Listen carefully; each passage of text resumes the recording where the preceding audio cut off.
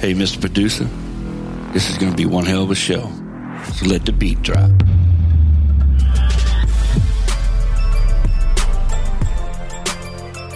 Cannon Johnson and Dan Blanc are just two guys who love the fencing industry and are here to help you grow your company and find solutions to your business challenges.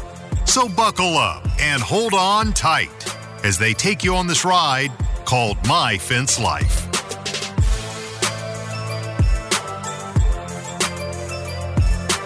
What is up, everybody, Fence fam? Zach Payton was here, and he's gone. Zach, come back if you want to. Hey, guys, the date today is 6/22/22, believe it or not, and it's another Wednesday night live. And this is My Fence Life. Guys, I'm Cannon Johnson from Jackson Fence Company in Western Tennessee. This is my good old buddy, old pal, Dano Blanc. What's happening? Bayou, the Louisiana Swamp, the Fence King. And, guys, this is My Fence Life. What's happening, guys? Y'all Am I getting better at that or what? Y'all got to pardon me right now. I'm trying to share the show in some groups. So hey, guys, tonight we got another ghetto boy joining us tonight. We got Joshua Glover of Mr. Fence of Florida. Yep. And also most recently of Olympus Fence. Yeah, I heard about that.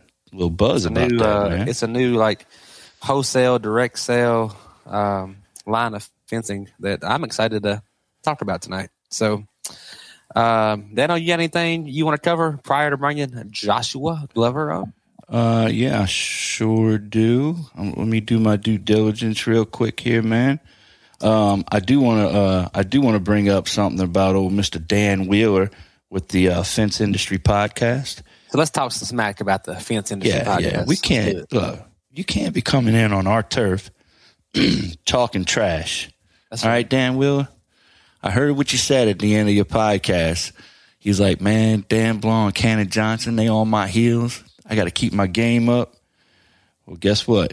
You better keep your game up, boy, because we coming for you, Dan Wheeler. I love the Fence Industry Podcast. Hey, we had some hella downloads this week, Dano. Well, it just so happens that we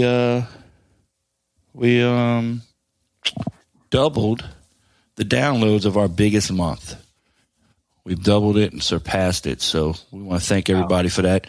And look, guys, it's real important if y'all go to our podcast, our Facebook page, all that good stuff, and give us a review. 5-star reviews, ratings, they mean a lot.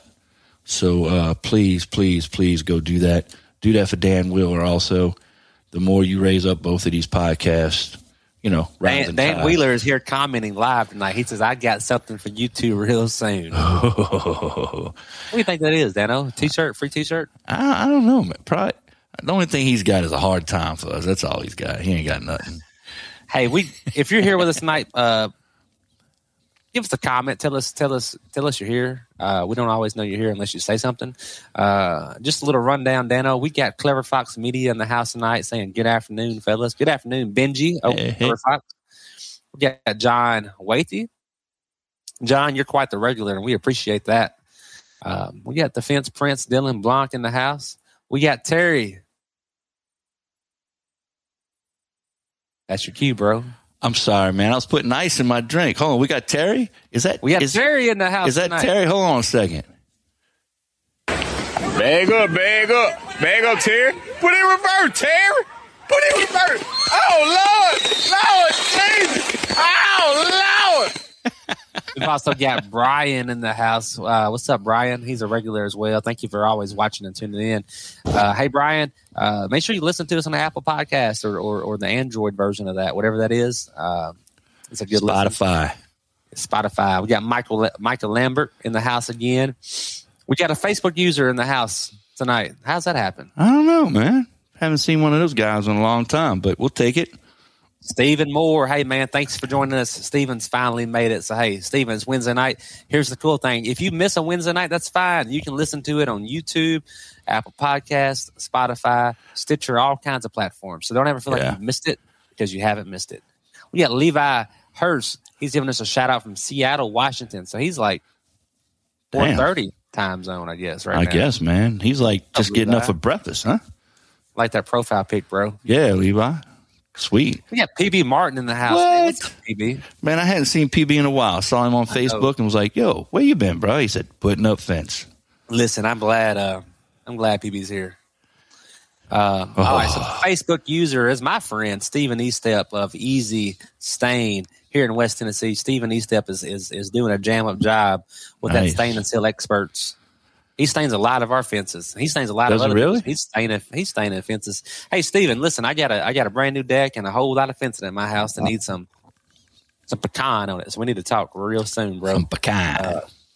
Hey, look, man, this is my guy here, Zach Payton. He says he's just here looking for tax tips tonight. Zach, LOL. Zach's giving me a hard time about my post. Yeah, I know. He just texted me right before the show. I know. I hid your post, Zach. I hid your comment. Oh, wow.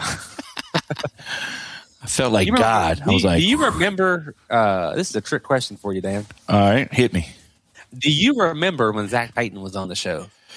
I remember like the first 3 quarters of when Zach Payton was on the show, because the last quarter, I don't know, man. I got a little sloppy drunk. Zach was drinking. Zach is like, I don't drink gin, or it was scotch, one of them, and he had COVID. So he couldn't taste anything. So he's like, I'm drinking all the alcohol in the house that I don't like or don't drink because I can't taste anything.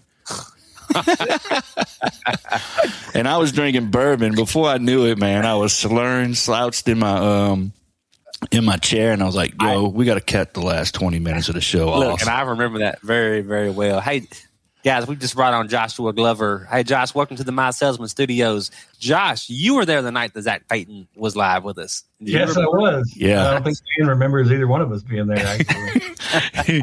Josh is like, I was there. I was like, wait, you were there? Bro, I remember that was like a 3-hour podcast, dude. And like by the end of it, I was looking at you and like you were this is how you look. You were just leaned over here, like kind of real slow spinning like this. Dude, I walked out of my office and down the hallway, and it was like a pinball. Bing, bing, bing. And I come into the kitchen in the living room. Pepper looked at me. She's like, what the hell? And I was like, Hey, so Zach, man, let's reunite, man. I think the phone number is like 1-800-FENCE or Go Fence or something like that. 877-34-FENCE. 34-FENCE. 877-34-FENCE. We're going to get him on here right in the beginning? Well, Dan said don't post the phone number, but I'm posting the damn phone number. Here That's we what go. We're doing here. Guys, we're talking about inventory, and I think the reason why Zach's wanting to jump in on this call is because we were talking inventory a little bit, and Josh Glover jumped in on his show. So Zach's like, you know what? I'm jumping in on Josh's show. Yeah. Yeah. Hey, we got Ken Throckmorton in the house. He's from Medina, Ohio. So what's up, Ken? Ken's asking, are we supposed to pay our taxes? And PB Martin says, hey, man, there's good money in sealing fences. I've been doing it a while now. Hey, that's a topic of discussion in and of itself. Not only is it good money in sealing a fence, there's a lot of value there. And I love when somebody stains the fence that I built. Makes it last longer. Definitely. Makes it look better. Hey, man, did we mention about our partnership with Tony and his Oklahoma deal? Yeah, you just did. Go ahead. Yeah, so my fence life's going to be in Oklahoma for Tony's Super Summit. He's only got a couple spots That's left. next month, right? Yeah, July 10th, I believe.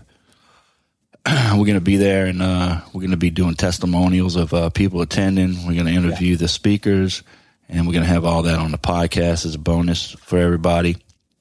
And hopefully those the links to all that will be on Tony's website so people can hit them, hear testimonials, end up on our podcast, and keep the circle of fence moving, you know? It kind of sounds like something Josh Glover might be involved with. I don't know. You going, Josh? I am trying to make it there. I hear he's only got 5 spots left. So if people are interested in growing their business. Are there any strip clubs near this place? Oh, Listen, Mike is still on here. Where's Micah Lambert at? where's Mike when you need him? But man. I think Mark Olson's going to be instructing there, and Matt Warner, Matt Warner, Nathan Downs, Sam Nutella. Yeah, that's like if you want to learn a wealth of knowledge about your business, take the time and go. Yeah. And I'm sure you won't be disappointed. I haven't heard that I think Sean's going to be attending it. So Really? Nice. Oh, that'd be nice, brains man. of everybody while you're there. Sam just had surgery on his knee. If he's in a wheelchair, I'm taking him for a ride.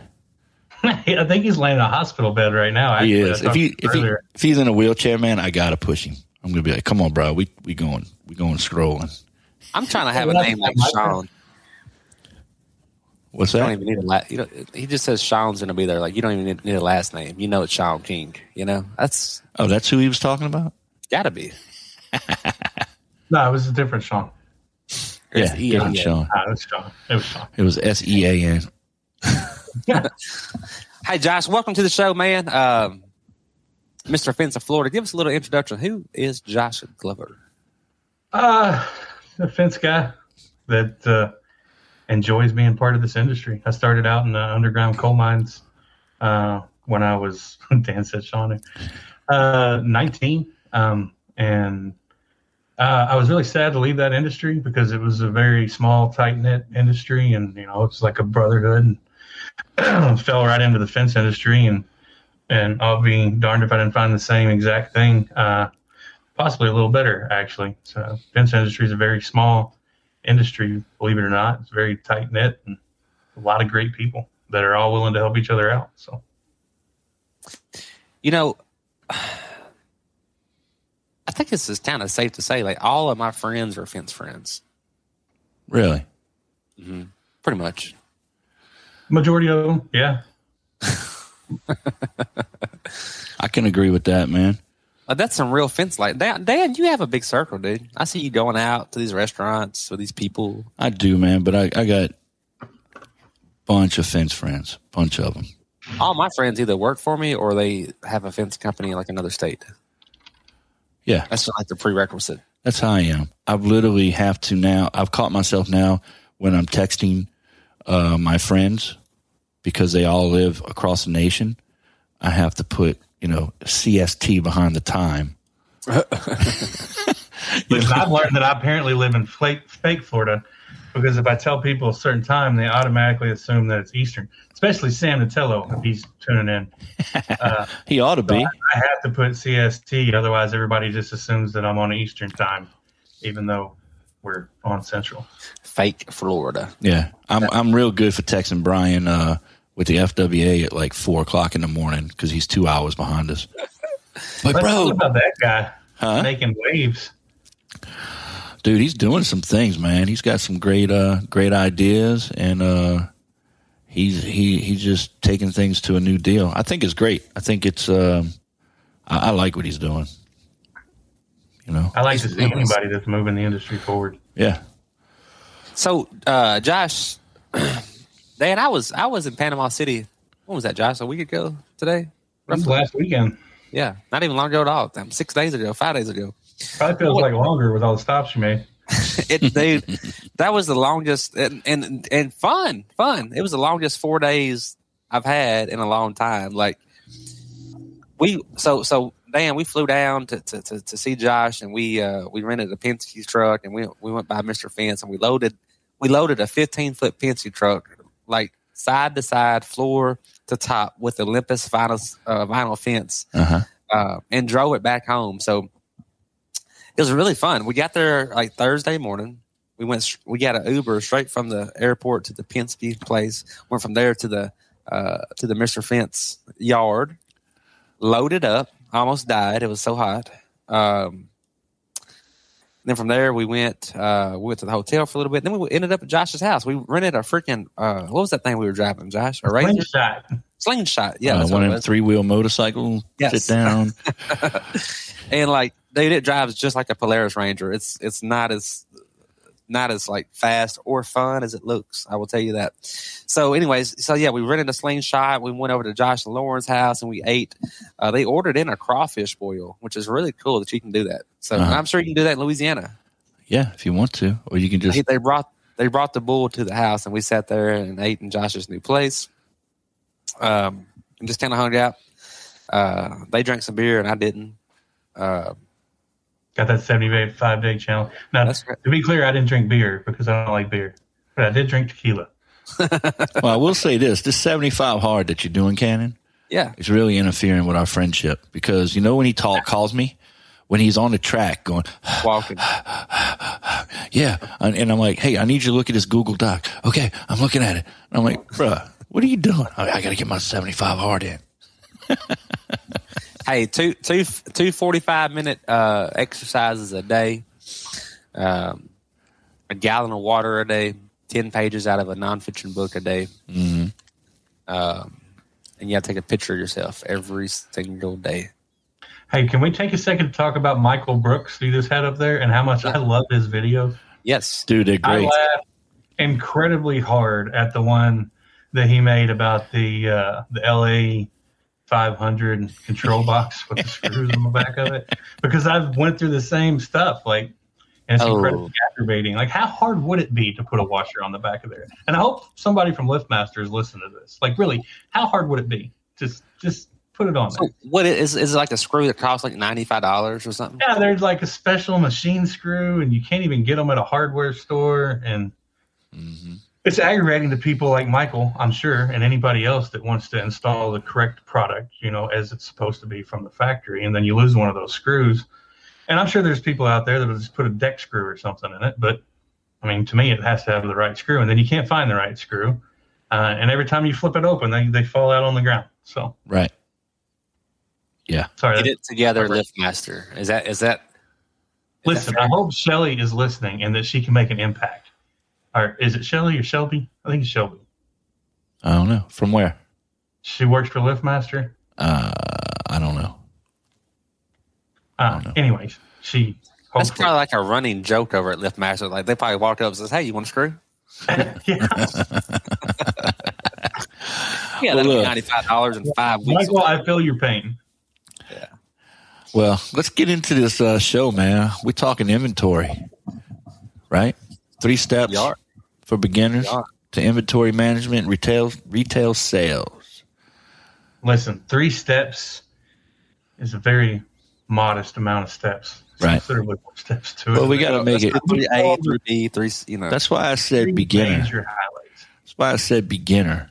Get people started. Then we can go into depth on another show. Pick up where we leave off. If you want me to start in on a spill on it, essentially, everybody starts, at the same starting point, pretty much.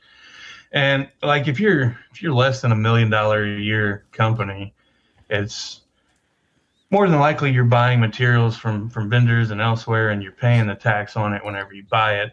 And that's fine if you use it for a service. And depending on what state that you're in, most states, or a large majority of states, say that as long as you have a lump sum contract, that you don't have to have charge tax on your materials when you sell it.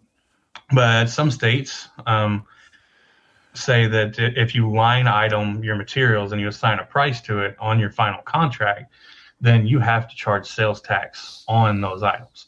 Not on a lump sum contract, but on an itemized thing. So that's really important to know. On your contracts, you should always have lump sums. But the way that works is, stage 1, people really don't know a lot about that starting up. So what happens is you pay the tax on it when you buy it, and then when you sell it retail, you charge a tax. But what people don't know is that you're actually owed a credit on the taxes that you've already paid whenever you sell it retail, and you charge if you pay sales tax on the front end. Yes. Right. So if you already paid the tax. So if I buy a Right. fence board from Home Depot, pay tax on it, then I sell it to somebody and charge them At tax. retail, not on a fence job. At Right. retail, you sell it Right. to somebody over the counter. Somebody walks into my yard and goes, "Hey, can I buy that fence board?" And I sell it to them and I throw tax on it. Then I can get a credit. Yes. And I would like to go ahead and throw a disclaimer in the beginning to everybody listening. Tax laws are different in every single state, right?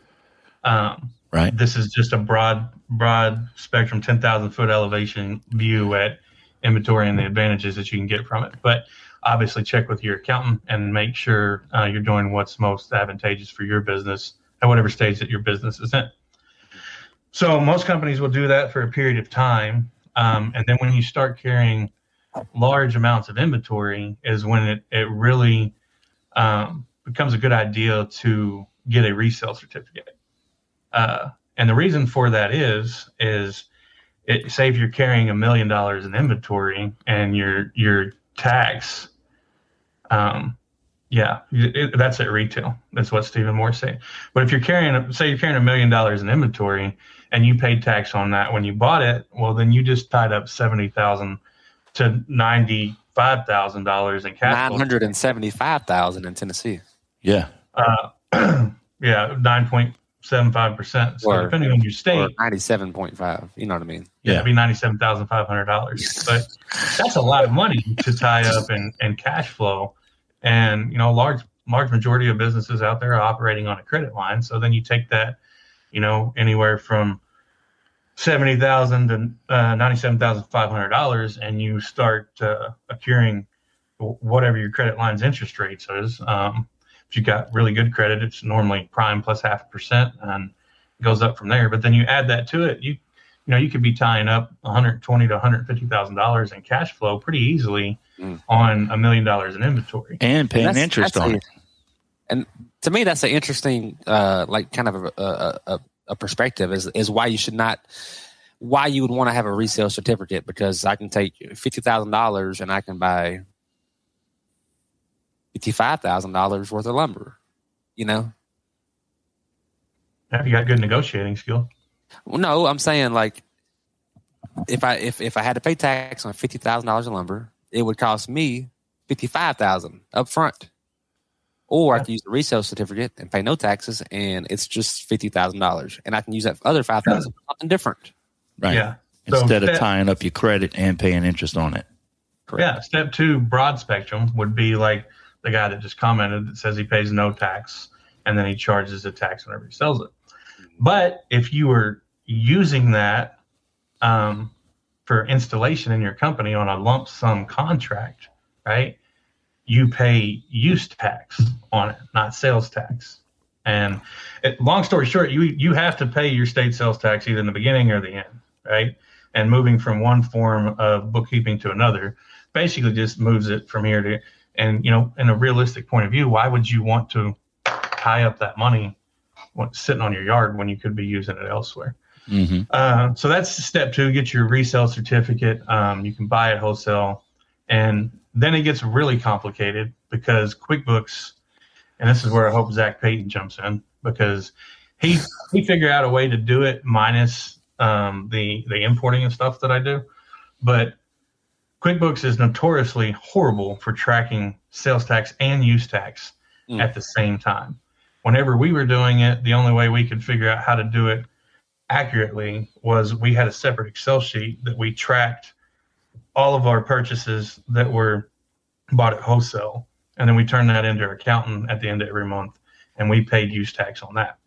That way you have some kind of record of it, just because it was a huge pain for us to try and track it in QuickBooks. And the reason that's a pain is because whenever you bring the invoice in, you have to charge the tax and everything to it, and then you have to record it into the cost of the item so that it pulls out accurately when you job cost, which is a whole conversation for a separate show if you want to go into job costing. But that's essentially step 2. And from my experience, nobody really stays in step 2 for very long. The reason that we moved on to step 3 was because we started importing materials and then some other things that we were doing material-wise. It made it even harder in QuickBooks. So we went with an inventory management system. And just for a 10,000 foot elevation, the reason that was so hard in QuickBooks is because you have to assign a cost to an item when you purchase it. But whenever you ship things overseas, you really don't know the cost if you're doing it yourself until it arrives, right? So, and there's some brokers out there that will give you a set cost in the beginning and say, hey, I'll sell it to you at this much a section. But they're selling it to you for that much a section because they're guaranteeing that they're going to make a profit and make enough to cover the bills, right? Mm-hmm. So when you do it yourself, you can't really assign all the expenses to the item and create a cost per item until you have all of the expenses for that item. So what was the problem I was running into is you would pay for the material, which would be one invoice. And then when it arrives, you get a customs, duties, taxes, and tariffs, depending on where you buy it from, which is another invoice. And then 2 weeks after that, you get another invoice for the shipping. That's typically due in 30 days. So, and that doesn't sound like much, but whenever that's over a 2-month period and you're like selling jobs based on material that's coming in, you really want to know your numbers on that. So we went to a third-party inventory management system, which has worked out great for us. We actually heard about it from Mark Olson. He was using it in Wyoming. It's called Lightspeed Retail, but it gives us the ability to issue POs, and we track the cost of every single job once the job is done. One thing I love about POs is when you send a PO to a vendor and they agree to fill it for that price, that's usually the price that you're getting at, which is great whenever we went through the issues that we went through, of course, last year, where you get a landlord that said everything's going up by 5% effective yesterday. By the way, here's your bill. Which, now, I'm not knocking vendors. It was a very challenging market, and everybody did the best that they could. But it was one way that gave us a little bit more negotiation in that area. So, my favorite thing about a PO is if you issue a PO, just like you said, the cost and it's locked in.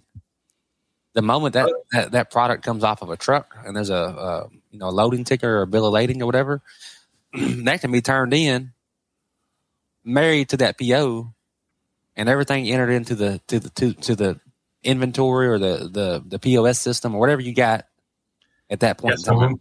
When we issue a PO, it has every single part on there down to every piece of hardware and the number of nails that we bought. And when a truck arrives, there's always a PO for the most part that matches that truck. Yeah. And then the shop can match the PO to the truck. And it's a good thing for vendors, because vendors like to be, clear and concise and make sure everybody's happy and on the same. And if there's a problem, we want to identify it as quick as possible, because it's a whole lot easier to tell a vendor, hey man, I ordered this $9,000 gate operator package and it didn't show up. And if you tell them that day, well, then obviously it got dropped off somewhere between where they started and your shop, so they can just go back to those places and find it. If you tell them 30 or 60 days later, you sign the paper. It's your baby. So we've had a lot of luck with it. The next phase that we're going to do is e-commerce. It's kind of a daunting task. Can we stay on that? Can we stay on that Lightspeed for just a second? Well, yeah, that is Lightspeed. It does the e-commerce for you. Once you put all your parts in there, you sync it to Google and it sells it for you. So is it fair to say that Lightspeed is an inventory management system that also has POS capability, meaning somebody can walk in and buy something and swipe their card through Lightspeed? How does that work? It's actually more managed as a POS, which is a point of sale for people that might not know what that is.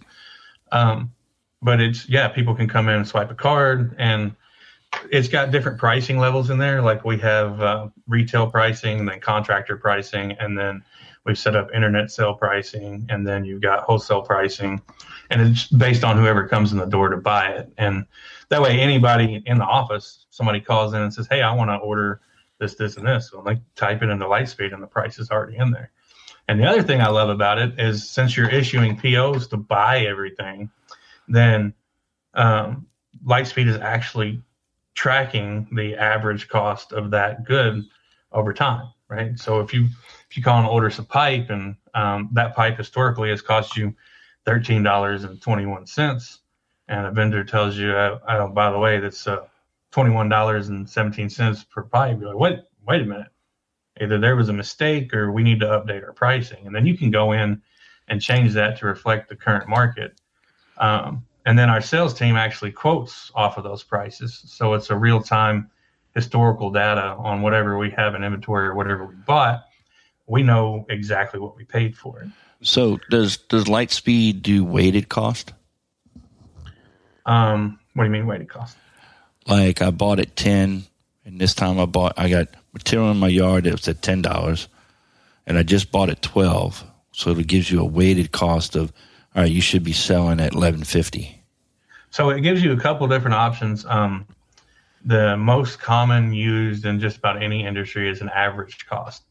But the problem with an average cost is it's slow to react. So if you're selling based on an average cost in a market that is escalating very quickly, right, then you're going to lose your butt very quickly because you're paying more for the inventory that you're running through, and it's going to take a while for that average cost to increase.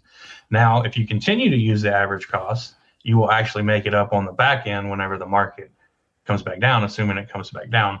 But that's a huge risk, and it'll tie up a lot of cash flow. We saw that when COVID first happened. All right, and a 4x4, just an example, went from like $6.50 to $18, and like you guys remember 8 weeks maybe. Yeah, we lost on the front end.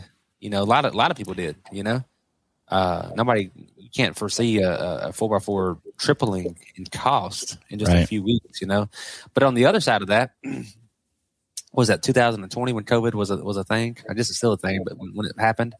On the flip side of that, if you guys remember in the winter, like December 2020, those 4x4s plummeted. That lumber commodity plummeted. Damn near back to $7 and $8 for a short period of time, you know? And so we lost on the front end. That's what happened here at Jackson Fence. But on the back end, we made it back, you know, because we were still selling 4x4s for $16, $17, but we were getting them for $8, $9 for a short period of time. So, when you got 40 jobs on the books that was at the $21 for a 4x4 and it drops to $11, you know, you make it up then. But it's I like crazy this comment from Brian. Brian says you should always sell based on your replacement cost. I feel that, Brian. Yeah. Mark Olson's in there. That is there's a first in last out feature that you can use in that system that basically prices it. FIFO or last in first out. There's Mark. Yeah, Mark's in there talking in acronyms, which is what I was going to go into on the average cost. It's easier to do average cost, and when a market's stable, it's fine. But when you have drastic up and downs, using first in, first out, or last in, first out is a very valuable tool because when the market is climbing, you can switch what style that you want to use in your system, and it'll automatically change the prices. And if you don't have a system to help you keep track of this, you're almost relegated to use last in, first out, regardless. That's what we do because I don't have a system, you know. And so it's like, well, what is the cost of it now that I'm buying, you know? And that's the last in, first out can be dangerous if you pay $15 for it, and then now it's selling for $10. So it's really staying on top of your inventory and your pricing will save you large sums of money over a year's time. Take the lumber market for instance. If you buy directly from a treatment facility, their prices react in real time to the market weekly. Like they change weekly, and sometimes they can change drastically every Friday. Yeah. So if you watch the stocks on it or the trades online and you see like a huge drop and it's plummeting, what I typically do is wait until it hits the bottom and then ticks up. And as soon as it ticks up, then we buy a couple truckloads of lumber. Right. If it's at its peak, then you'll find that you can actually get a lot of your wood cheaper from Home Depot or Lowe's or some of your other vendors because they have already have it in stock. Right. Mm-hmm. So, and if you time it backwards at the wrong time, you'll pay a boatload of money for some wood that, you know, you didn't get any benefit of. It's why I tell Cannon all the time that one of my sayings is that you can save nickels in the fields, but you can burn $100 bills in your office. Because if you stay on top of that and you're ordering tens or hundreds of $1,000s, you know, a week or a month in material, and you save 10% because you were paying attention, then it's going to take a whole lot of time to make that up on a job. I mean, you can go over by a week on a one-day job and still be better off. The way we did it is we bought our material. Of course, you got to make your first buy, whatever. And then every week we had an auto email. Went to Home Depot, and I had them price my normal inventory stock. And we watched that price. And we'd watch it go down, and we'd watch it go up. And then we knew what was coming because Home Depot's always behind because they've already bought, right? So their price will be lower than everybody else. So we knew we need to buy because it's going up. And then when we saw it going down, we'd wait and then buy when it dropped. So it's kind of a game that you play. Yeah. And there's ways to avoid that. Master Halco, Merchants Metals, Stevens Pike and Steel, those are all great companies that keep that stuff in stock. And, their prices stay pretty steady and they do a good job of notifying you when it goes up and down. So if you're not ready to take on an inventory challenge, I would be safer buying things through them than I would Lowe's or Home Depot because. So, couple of little points here. Josh, there's a lot of ups and downs right now, right? Not as bad as it was. Well, but relatively to let's go back to 2017, and Dan, you're checking it. You said weekly, look, 2019, we didn't do that stuff, 4x4 was $7. We knew it, banked on it, So, a couple of things, and Josh, you just kind of mentioned hey, if you're not ready to take on the inventory battle, use merchants, use Halco, use Stevens, use your local fence distributors. I just want to kind of echo that you can't get your lead time out too far because the stuff is changing. If you don't have it sitting on your yard, if you don't know the last end, the first end, if you don't know the average cost, if you don't have it, and it's, you're not going to do the job for 9 weeks, you have no way of knowing what that material will cost in 9 weeks, So it is a game. It's almost a stressful game. I think we've all kind of gotten numb to it and used to it, and materials are kind of slowly becoming more online and more available. Costs are becoming a little bit more predictable, but we all went through it. 2020, man, it whooped my butt. It was a damn near a 24-hour game trying to find even the simplest of items, like a picket, And when you did find them, you didn't know what it was going to cost you, Yeah. Luckily, we've seen some stability come back online, and but inventory. We're kind of looking at this, Josh and Dan, from a high level. But it all starts the same way. I mean, most people, you start building fence, and over time, you just kind of start accumulating a little stockpile, And as you're accumulating that stuff, you don't have little home locations for that stuff. So you just kind of got this big old bucket of different fittings that you had to purchase for a job, but you didn't use them on the job. You just kind of hold on to them, And over time, that stuff begins to grow on you, That's what happened to Jackson Fence. We had boneyards and overstock and all of this stuff. And then, ordering every job, buy the job. That works great. Just for the record, that's a tried and true method. Especially if your lead time isn't too long and you can sell a job and order it and put it in the ground in 2 or 3 weeks. That's a tried and true method in my opinion. Yeah, everybody starts that way. Yeah, as you get busier, it becomes very difficult to get that just-in-time inventory down to a science. You start missing dates and you fall behind on your production schedule. And so you start saying, hey, you know what? I'm always having a hard time making sure I've got these chain link components. So let's just order a bundle of them this time instead of ordering. I know I need 15. Let's just order 61 or whatever the bundle is, and we'll have them. We'll have them for this job. And we'll have them for next job. So, Josh, when you're ordering job lot, I'm saying, hey, I'm ordering this job from Mrs. Smith, and that $1,500 material order I'm going to cost to that $3,000 job that we just did for Mrs. Smith. But then when I turn around and I start to order, not just for Mrs. Smith, but now, hey, I need 17, but let me get 61 from you, and I'm gonna use 17 for Mrs. Smith, and the balance I'm going to hold on to. What do you? How do you? Where do you put that material in the interim while you're holding on to it? It would go on your balance sheet as an asset. And there's a couple different ways to do it, but the simplest is if you're not tracking each individual item. Like we used to track each individual item under inventory in QuickBooks, which QuickBooks has a feature to do it for you.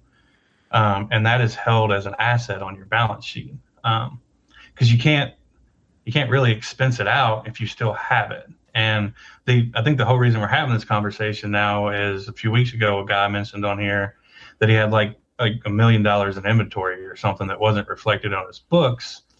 You know, what do I do about that? Well, first off, having $1 million in inventory that's not reflected on your books means that you have $1 million in assets that weren't actually expensed out that you owe taxes on. That's heavy, bro. Yeah. So, was it $1 million? I don't remember. It was 500. It was a big enough. It was big enough that it made me read it and say, "Wow, I don't know if I'd have posted that." But my point is in all honesty, you want to be as accurate as possible because you want to see how your business is performing. You don't want to inflate the numbers, and you don't want to, be too low.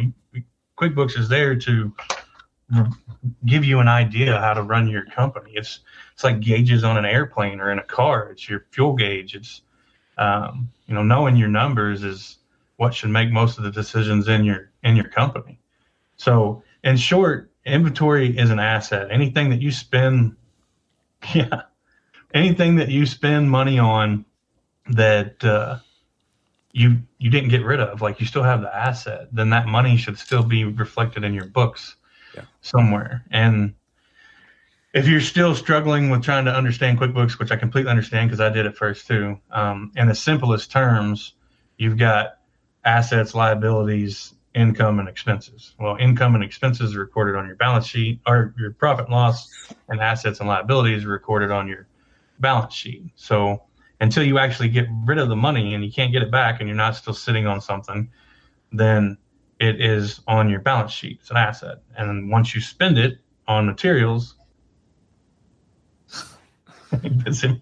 inventory is not, it's an asset. And you know what? A lot of times you'll see in December, people are like, "Hey, tax or is hey, let's coming up." People out there that in December will move all the inventory off their yard and take pictures that are time stamped and dated, and that's fine. But I'm telling you, I see people go out and they spend $20,000 on inventory, thinking, "Hey, let's create an expense at the end of the year," but it's not an expense until you. No, Josh, you explain this to me. Use it on a job, yeah.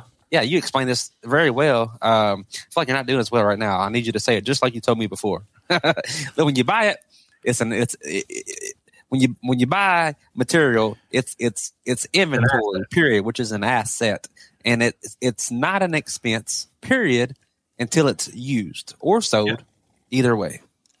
You take that a step further. What I like to do and what we do in our accounting is I want the expenses and the income to hit at the exact same time, right? So if you finish a job, then you enter the income in that job, and then you put the expenses in at the same time. So you can literally see week to week, month to month, exactly how your company's performing. If you don't, then it's really a guessing game. And that's, still not 100% accurate because you can have a job that's complete and the payroll stretch out, but from 1 month to a month, and you could technically move that around, but it's just not worth the effort. But materials is your big piece of the project. And if you get that at the same time your income hits, then you get an accurate percentage of how your company performed that month. If you don't, and you have the income in this month and the expenses in this month, you'll be scratching your head trying to think how you had a 2% net 1 month and a 19% net another. Your company still performed the same. You just didn't account for it the right way. I'm learning all kinds of shit, bro. Yeah, I'm just quiet. I'm just sitting here going, okay, download everything. Well, it's something I really grabbed a hold of. I've enjoyed learning that part of the business.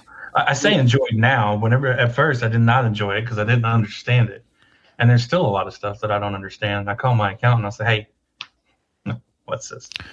We had a problem with with payroll liabilities. It was off by like $300 and something throughout the year on our 941s, and it wasn't matching up. And long story short, and the accountant fixed it, but it was actually a glitch in QuickBooks. It was nobody's fault. We had to get QuickBooks involved to get it fixed. Wow. So Josh, you called me earlier today, and you were like, "What are you doing?" I said, "You really want to know?" He's like, "Yeah." I said, "I'm working." But then I was like, "No, listen, I'm on hold." I don't know who the hell I was on hold with. Maybe Eastern Metals. I can't remember who it was. But anyways, you were proud of me, man. And when Josh is proud of me, that makes me proud of myself. But I was actively setting up accounts with different suppliers. You know, I set up 3 accounts today. You said it earlier. Hey, if you buy lumber from a treatment facility, I set up 3 accounts today with different treatment facilities. You know, so Josh, you mentioned earlier, if you buy from treatment facilities, who's able to do that, and when do you start doing that? Whenever you can afford to have a truckload of lumber sitting on your yard. Just keep in mind it's the same thing as a stack of dollar bills sitting out there. Yeah. But when you get to that stage, then you can save a little bit of money there. And really the whole point is as your company gets bigger, like, you have to find ways to be more cost effective. Thanks, Zach. There's accrual and cash basis is the other method for accounting, which I don't like, and I can't. I'm not even going to attempt to explain it because I would probably mess it up. Once you, is it true? Like in the beginning, everything is kind of cash based accounting. Most companies will start on a cash basis at first, and then when you switch from cash to accrual, and you want to do that in a profitable year because it makes you look a whole lot worse. But accrual, my bad. I don't ever get the R's right in that word. Accrual. But since we're on that topic, the one part I left out on making your income and expenses match is a lot of people are probably thinking, well, when I get a deposit, how do I record that? Well, a deposit is not income. It's actually a liability until you complete the job and the customer actually owes you money. Right. So your deposit is recorded as a liability on your balance sheet as a customer deposit. And then whenever you finish the job and you record or you send the final invoice, then at the same time you move the customer deposit over. And then QuickBooks will actually pull it over for you if you do everything through there. But we don't anymore, so we actually have to go in and manually move the customer deposit over. Mark's right about that as well. Matt Warner said that before as well. Yeah, Mark Olson said you can keep your books in accrual, whatever, but file taxes on cash basis. None of us can say that word, right? Accrual. Accrual. It's the A word. So, look, man, I'm set up with Great Southern, and I have not made a purchase from them yet because Great Southern. Is that a lumber company? Yeah, it's a treatment plant, and I'm set up with those guys, and I haven't bought the first piece of lumber from them because they're always higher than everybody else. Well, it goes back to what I said earlier. When the price is on the rise, you're not going to have any luck buying it from a tree. They're going to be the first people to raise it. When the prices are jumping, they're going to raise it first. However, when the prices are dropping, that's when they're first to drop it. Yeah. We'll see what Brian says here. Brian said, stay cash as long as you can because you can't go back. It's like, those trick pictures when it's like, hey, look at this picture and what do you see? And like at first you see like a couple of teacups or whatever. And then you look a little harder. It's like, oh, wow, that's 2 people looking at each other. It's like once you see those 2 people looking at each other, you can't help but see those 2 people looking at each other anymore. And that's the same way with like accrual accounting. You like at first, all you can wrap your head around is cash, but then when you start using accrual every day, all day, and your customer deposits are based in that accrual process. Your inventory is based in that accrual process. Your payables in that accrual process. Like once you see that, you can't wrap your head around the cash basis anymore. And it's no different than, in my opinion, seeing 2 teacups or seeing 2 women looking at each other. That's the best way for me to say it. I love this guy. You know what I'm saying, right? Yeah. I mean, I personally, both of them are good methods for accounting, depending on what you're trying to accomplish. Jocelyn, I see the teacups and the women still. I like accrual better. Robert is also right with keep good relationships with few vendors. Definitely. And I would like to follow up everything I said with about pricing and everything else. If you've got a vendor that takes care of you and a rep that answers the phone, and does a good job, then loyalty still means something in this industry. Yeah. So, I mean, we just bought our stock for our yard this month, and I kind of felt bad, man, because I didn't give everything to Halco, but I hadn't bought anything from this other company in a while, so I had to throw them a bone to keep them there and keep that relationship open. I paid a little bit more from them, but I got to keep that relationship going because I can't have all my eggs in one basket, you know? That's right. So, and then I had another lumber company coming here today. I'm like, man, when are we going to do some business? I'm like, Jesus, they're so high, but I need to have them in my back pocket because when the pandemic hit, if it wouldn't have been for them, I wouldn't have had fence boards. So it's chess, not checkers, right? Is that what you said, John? Both, actually. What did you say? I said it's both. It's Same both. time sometimes. Yeah, I like having options too, Alan. And at the end of the day, you know, I'm not buying from merchants or Stevens or Halco. I'm buying from the person. You know, I'm buying from Shane. Or I'm not buying or Brian. I'm buying from the person. Yeah. Mm-hmm. And if the person sucks, well, guess what? You'll find somebody else. Unless the price is right. But I mean, I want to give Micah some props to Steve if he's still on here. Mike. He really put the work in to earn our business, and he's been getting a large majority of our operators for Micah who? Michael Lambert, and he's awesome. Oh yeah, he's a good guy, man. I was chatting with him last week. I was in Baton Rouge, and I stopped in his branch and was like, man, I'm going in to see him, and you can't go in that branch still. They still got COVID rules. You can't go in that branch. So we hung out in the parking lot. But, yeah, Mike is a good guy. Saying, hey, we don't want you here. Yeah. Mike is a good guy. And actually, I had an issue with Mike as salesman on the fencing side because he only does operators. And I just placed an order from them I guess he's trying to earn our trust back because his salesman was a no-call, no-show on a meeting. And, yeah. So, but I just placed an order with them. Trying to keep that relationship going. Heck, you know? yeah. Heck yeah. Yeah, he's right on that. And we all experienced that at the beginning of COVID when vendors started dropping people and yeah. You know, it was all over Facebook and you know, they downsized to service their larger clients. And you know, I agree. Vendors have a right to fire either bad customers or in a lot of cases, it was just their smaller customers after COVID started. And, you know, I think a lot of people in the fence industry took that to heart. And that's why you have a lot more people shopping and buying instead of just sticking with the same vendors because the vendors can just offload the companies like that. Then, you know, what's the difference? It definitely changed the buying patterns. You know, somebody that really impressed me throughout the whole inventory crisis of 2021, that's what we're going to name it, right? Thank you, Josh. Is Jareth. Everybody else was either raising prices or they were dropping customers and not taking new clients and everything else. And Jareth just shut her down. He said, we're not taking any orders for, it was like 3 months. Yeah. And it aggravated a lot of people up front, but you know, I thought about it and I was like, you know, that's really, in my opinion, one of the more right things to do because, you know, we can't keep up with our current demand, right? We can't supply it. We've already got orders all the way up until, you know, whatever it was, December. So let's just stop accepting orders, make sure we fulfill all of those and we take care of the current customers. And then we'll fix the system and start it back up in December. And they did that. And I thought that was. Yeah, it was February before I was able to order anything from Jareth.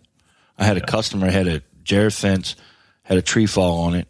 We couldn't figure out a replacement, and she didn't want to wait, so we ended up altering some diggers to make it work. But yeah, it was like February. I was told, give us a call February 1st. You can place an order. Yeah. I think everybody experienced that. Was Zach just put it on there? But what does it mean? No notice price increases on outstanding. He's talking about vendors sending you notices, like you placed an order 30 days ago, and they send you something that says we've got a 5 to 8% increase on all orders effective immediately that haven't shipped yet, even though you placed the order. So he's saying that destroyed his loyalty. Yeah. And that's kind of what I was in that with, the person made the comment earlier about vendors firing bad customers and, mentioned loyalty. Vice versa too, though. That took a hit during the supply crisis of 2021. And I think it'll come back, but fence companies had to survive. They had to find materials somewhere. We couldn't just stop putting in fence. So nope.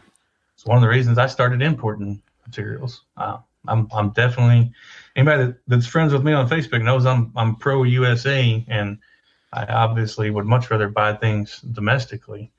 But if there's a comparable product or even a better product at a better price, and I can supply it to my customers, a better product at a better price, then as a business owner, you're also obligated to do that. That's as a business owner, but also as a fence guy. Hey, if we're not putting fence into the ground, we're not making money. That's how we make revenue. You do your research, you'll find that once you reheat PVC or the vinyl or the resin, it breaks down molecularly, and you can only reuse it. I think it's like 1, maybe 2 times before you start losing the strength of the PVC. And over the last few years, everybody has noticed that posts are kinking a lot more. Like in small windstorms, you get all the posts to kink. They used to not do that. One of the reasons could be because it has the recycled vinyl on the inside of it. If you look at it, it's 90% recycled, and then it's just got a thin coating of the virgin material on the top of it. So we unloaded our second container today of Olympus vinyl fence, and today we unloaded 10, and I cannot wait to go put it into the ground. But Josh, it's funny because like this Olympus vinyl we unloaded today was like 3 days too late, I guess. So that's why we flew down to Panama City and loaded that Penske truck full of Josh's inventory, because we landed a deal with a couple of general contractors who are building this new subdivision. And what's cool is we got to put the fence in that encompasses the subdivision. And what that means is all these houses that need a fence to tie up to that fence, they're going to want Olympus vinyl fence from Jackson Fence Company. So it's just a win-win. So it was like 1,000% worth it for me to drive down there and hang out with Josh and hang out at the pool for a couple of days and drive a Penske truck back up to Tennessee to like pretty much lock in that business. And Josh, we put that in this week, and man, it's pretty product. 7-inch rails, 2x7 rails, just gorgeous product. So it's pretty heavy duty stuff too. There's a lot of competitors out there that have different things that make their vinyl different, and a lot of those things aren't necessarily to make it better. It's because they've engineered the product to have thicker walls and thicker PVCs, and they had to add those things to still hold up to the original PVC. So they've added things to their product to hold it together so that it will span like it's supposed to and not sag, which isn't a bad thing. I'm all for capitalism, but if you can get 100% virgin PVC, it's a very thick extrusion, and you don't need all those other things. You got a higher impact rating. Like Cannon said, if it chips, you don't have a different color vinyl on the inside. I think that they're stronger. I haven't done any tests yet. I actually challenged Sean earlier to test. There we go again, Sean. No last name needed. Yeah. Well, everybody. Yeah. But to test all 4 products in the industry, because I like which one was better, are just 4 major products, and see, instead of everybody just saying, well, this one's better because of this one's better because of that. I know based on the technical information that I read, people that I talked to that run vinyl extrusion places, they're the ones that told me those things about it. They're all basically the same. They all have the 10% TiO2. It's titanium oxide, and that's like the sunscreen on it that keeps it from fading. Every one of the suppliers has that. Every one of them has the 30-year warranty or the lifetime residential warranty.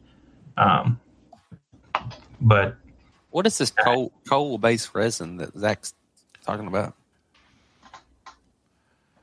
Zach Payton, he leaves a comment that says, "Got to be careful of coal-based resin." There are definitely companies that do use that. The company that we use has assured us that they don't use a coal-based resin, and we haven't had any issues out of it.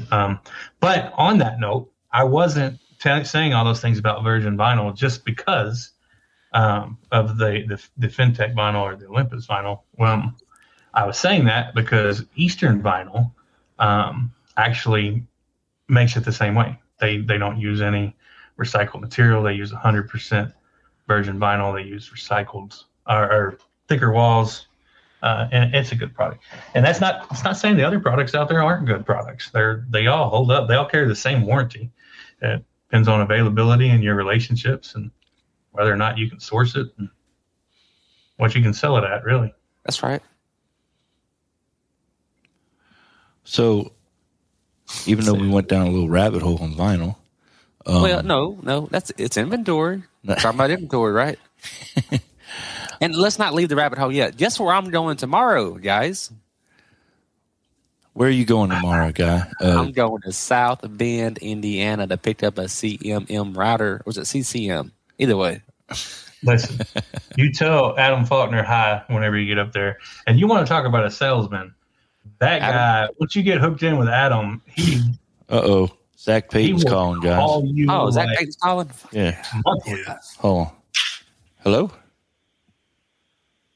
Hello? Hello? Zach, you there? Yeah, I'm here. ZP. Uh-oh. Zach's in the house. Zach Payton, Superior Fencing Rails on the phone. What's going on, man? What up, Zach? Not much, man. Sorry, I was listening in one ear. Oh, you can't listen to both. You have to choose one now. No. I called in. Ken texted me. He's like, "Hey, just call in." You're commenting, so I'm not trying to blow up Josh's spot. So That's okay. I did it for yours. So. No, you were chiming in about coal-based resin. I was like, damn. Listen, Zach is welcome anytime. Zach's a wealth of knowledge. Yes, he is. Yeah, he is. Plus, I owe him a favor. Well, the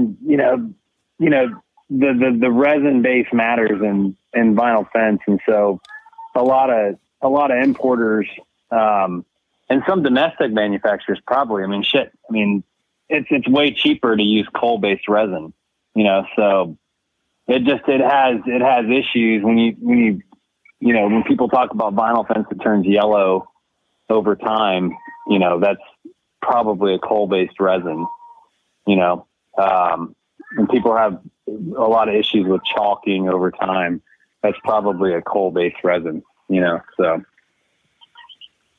is you just have there to a way know what you're importing. But yeah, you can make sure that whoever you buy it from, you get the SGS report and all the information on the materials actually used in the product. Right. So, Zach, what do you think about Josh's inventory management system seminar? Well, first, I missed like half of it because I was putting the kids to bed. So I told Josh that. I was like, I'm going to probably miss the first 30 minutes because I'm putting the kids to bed.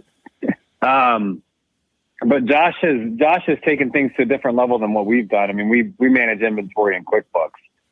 So it's a little bit clunky to do it that way, but I was never able to find the third party Lightspeed software that Josh found. But but technically Mark found it. The general theory behind it is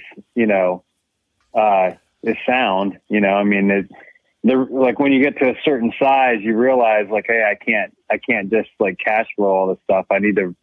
It gets much harder to job cost when you get to doing, let's say 3 to 5 million a year in revenue.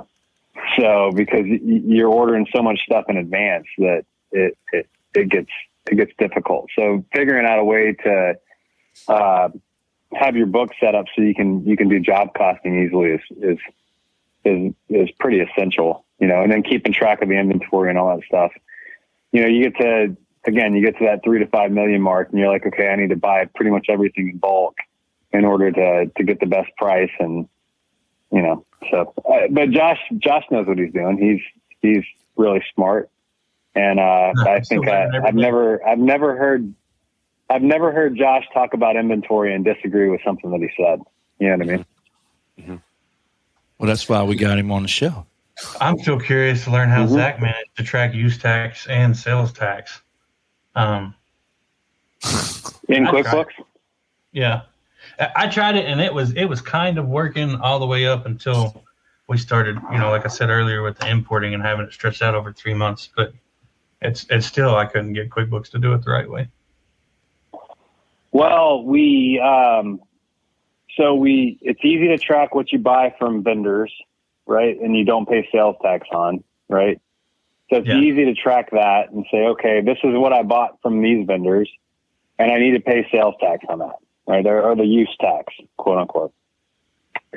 And then, when you're selling to other folks, that's where it gets tricky, right? Cause you're like, okay, well, I need to take those deductions of the use tax that I paid, so I'm not double paying taxes.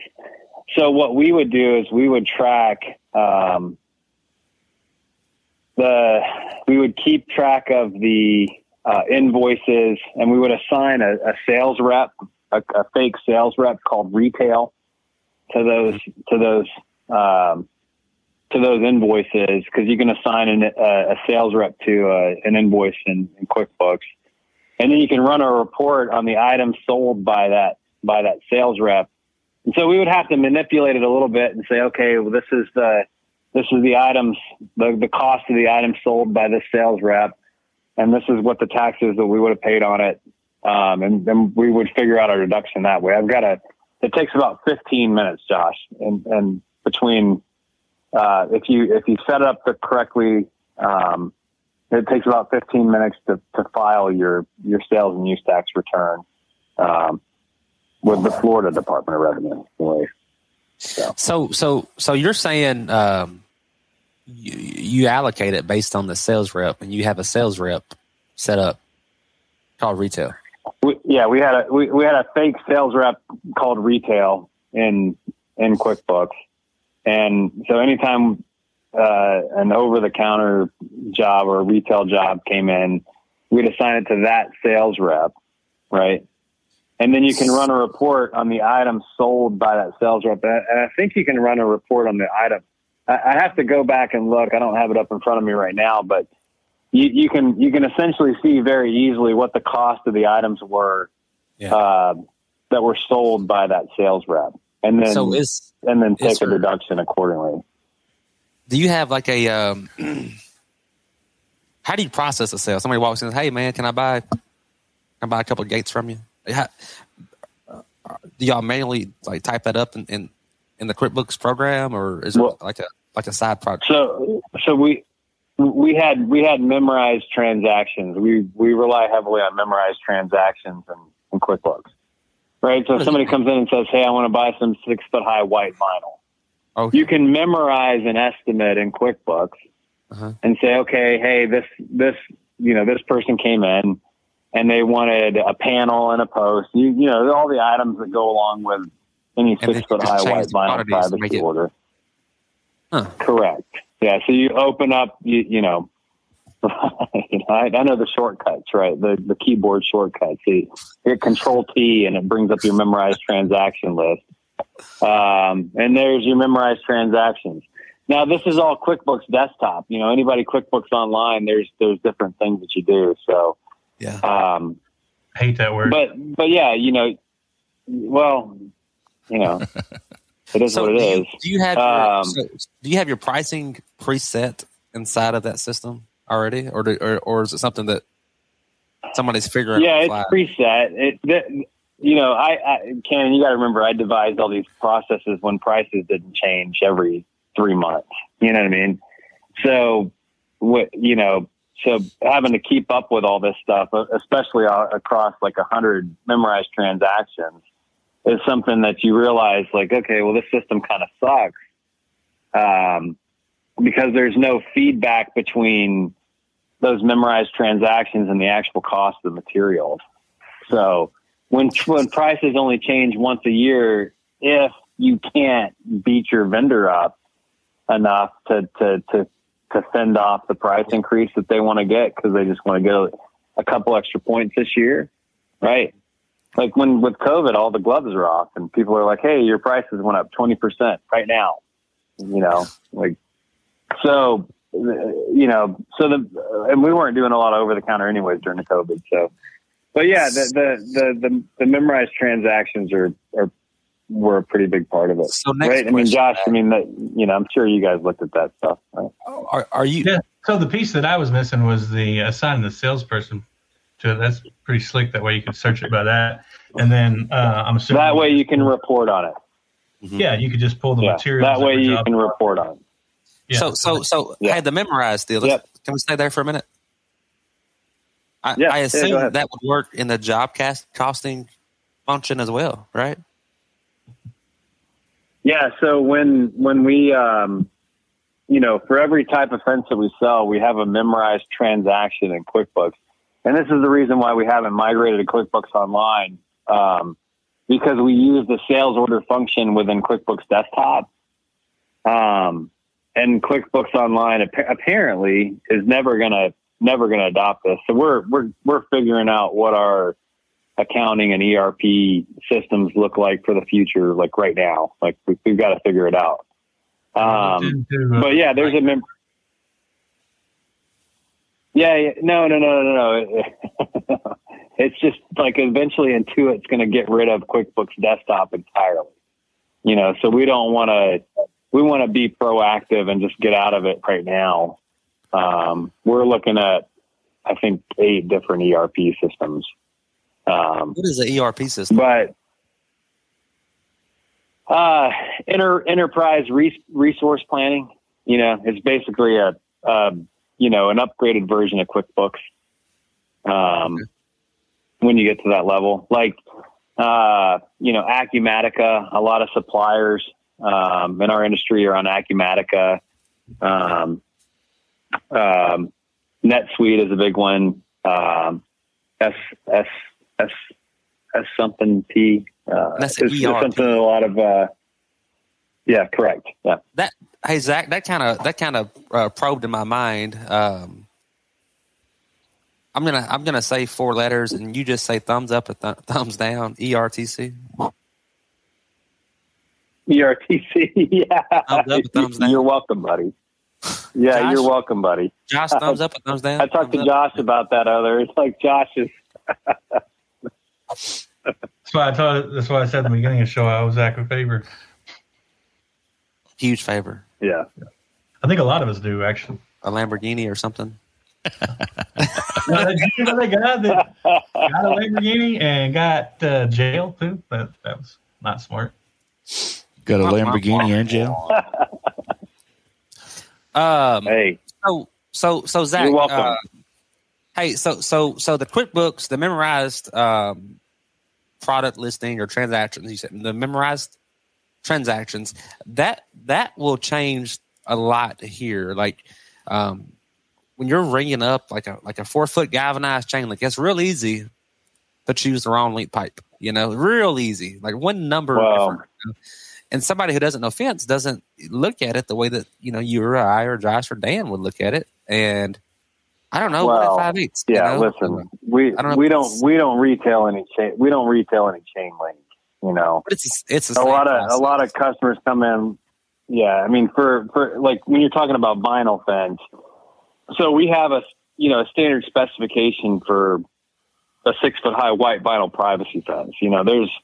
There's probably 40 different rail types at least out there in the industry, but we buy 2. So there's a standard and an upgrade. And if somebody comes in and they want the standard fence, there's no keying entry. That's the whole thing with the memorized transaction. They can't screw up the item that you're selling. They just adjust. They can only screw up the quantity. Right. They just adjust the quantity. That's it. So, but we don't have anything for, hey, you want to come in and buy 100 feet of chain link? Like, no way. So Zach, sorry. No, Last time you were here, we kind of had we talked about all kind of stuff. It started out talking about employee benefits, and then we're talking about vehicle wraps and inventory, and Josh Glover ended up on the show, and Dan drank 3 glasses too many whiskeys. It's funny. It's funny you say that, man. Pepper just texted me like 3 minutes ago, and she's like, "Are you on a show with Josh and Zach? You better not come home drunk." Even she remembers that night. So Zach, you emphasized last time. You can kind of clear this up for me, but what I recall is you were doing you would job cost the job prior to it being installed. I took that away from that episode, and because you were doing it that way, you were really honing in kind of like a just-in-time inventory management. Does that sound right? No. Okay. No, that might have been, half more than 2/3 of the way through the bottle of scotch. He's like, I said that. Well, I remember you. Did I say that? Did we? Did we talk about my boat? We talked about your despise for vehicle wraps. Yeah. There we go. That's what we talked about. Yeah, you definitely are a fan of vehicle wraps. But you were saying something along the lines of like how you job cost prior to the job being done, and that kind of gives you an indication of how much material you need on hand. Does that ring a bell? Or no? No, not at all. But I mean, no, but with the inventory, but look, if you have an inventory system, right? Like, whether it's Lightspeed or QuickBooks, like whatever is easy for you to set up, right?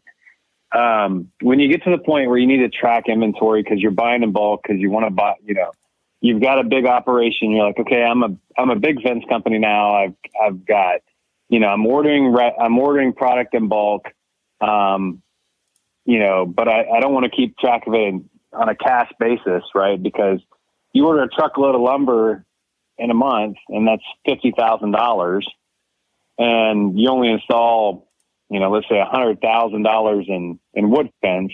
Well, it looks like your cost of goods is 50%. And then the next month you go into it, you install the balance of it, and it looks like your cost of goods is really low. It really becomes hard to manage your business from the financials. So whatever inventory management system you implement, you just want to be able to understand, like, okay, this is what I have sold, right? This is what I have on hand. And so then this is what I have available. And then this is what my burn rate is, right? Like, what's your burn rate? Like, how many pickets are you using per week, right? So in QuickBooks, I can pull an order, a report, and Josh can probably do the same thing in Lightspeed and say, hey, this is what my burn rate is. I'm using 30 bundles of pickets a week, or 15 bundles of pickets a week, or 5 bundles of pickets a week. So you can look at that and figure out how to parse that information into something that's meaningful, and say, okay, if I'm, I want a 4-week supply on hand, or I want a 6-week supply on hand, or whatever the case may be, and you can look at what your replacement cost is and factor that into your pricing. And, so it's just a more sophisticated way of managing your fence business, when you get to that point, right? Mm-hmm. Like a guy starting out isn't at that point.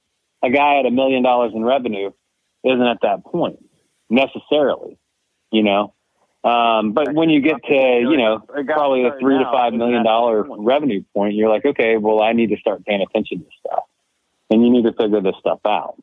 Mm-hmm. One of the cool things that Lightspeed does that we don't use 100% of yet, that we'll be working on, is you can put in minimal order quantities.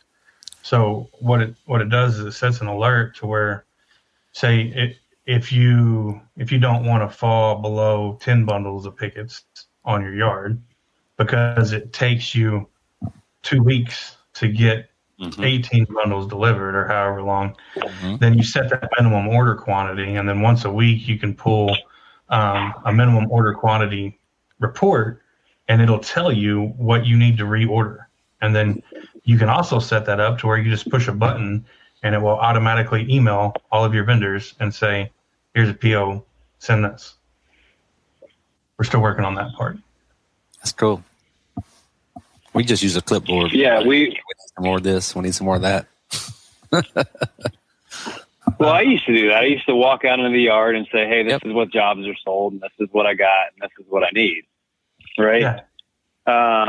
But when it gets to scale, a lot of things happen when your business gets to scale, and you're like, okay, hey, what I did at $1 million in revenue doesn't work anymore. What I did at $3 million in revenue doesn't work anymore. $100,000 or $50 to $100 to $200,000 a week in materials, that stuff disappears off the yard very fast. Like, where to go? I've been by Zach's. Josh, we came up with a method of exporting the data from QuickBooks so we can put that into a spreadsheet, and it'll tell you, hey, this is the minimum amount of product that you need to order to fill your outstanding jobs, right? Because we never have enough inventory on hand to fill all of the outstanding jobs. And they'll tell you, like, we were able to put the weights in there, like for truckload, like it's like a piece of this is this much of the truckload, a bundle is this much of a truckload, so that we can export the inventory data from QuickBooks and say, okay, this is how much of a truckload of vinyl we need to order. So the minimum is this, and then we set the spreadsheet up to say, hey, but always keep a couple extra bundles of this on hand. So we call that the recommended truckload, right? And say, hey, this is the minimum you need to order. This is the recommended. And then you could plug in your actuals and then figure out, like, am I at 70% of a truckload of vinyl or 80%? And the same thing for wood, and aluminum. So pretty slick. That is slick. Yeah. You're pretty slick, Zach. Way ahead of me. Josh is the slickest. Zach's definitely the slickest. I'm not over here building $1 billion enterprise.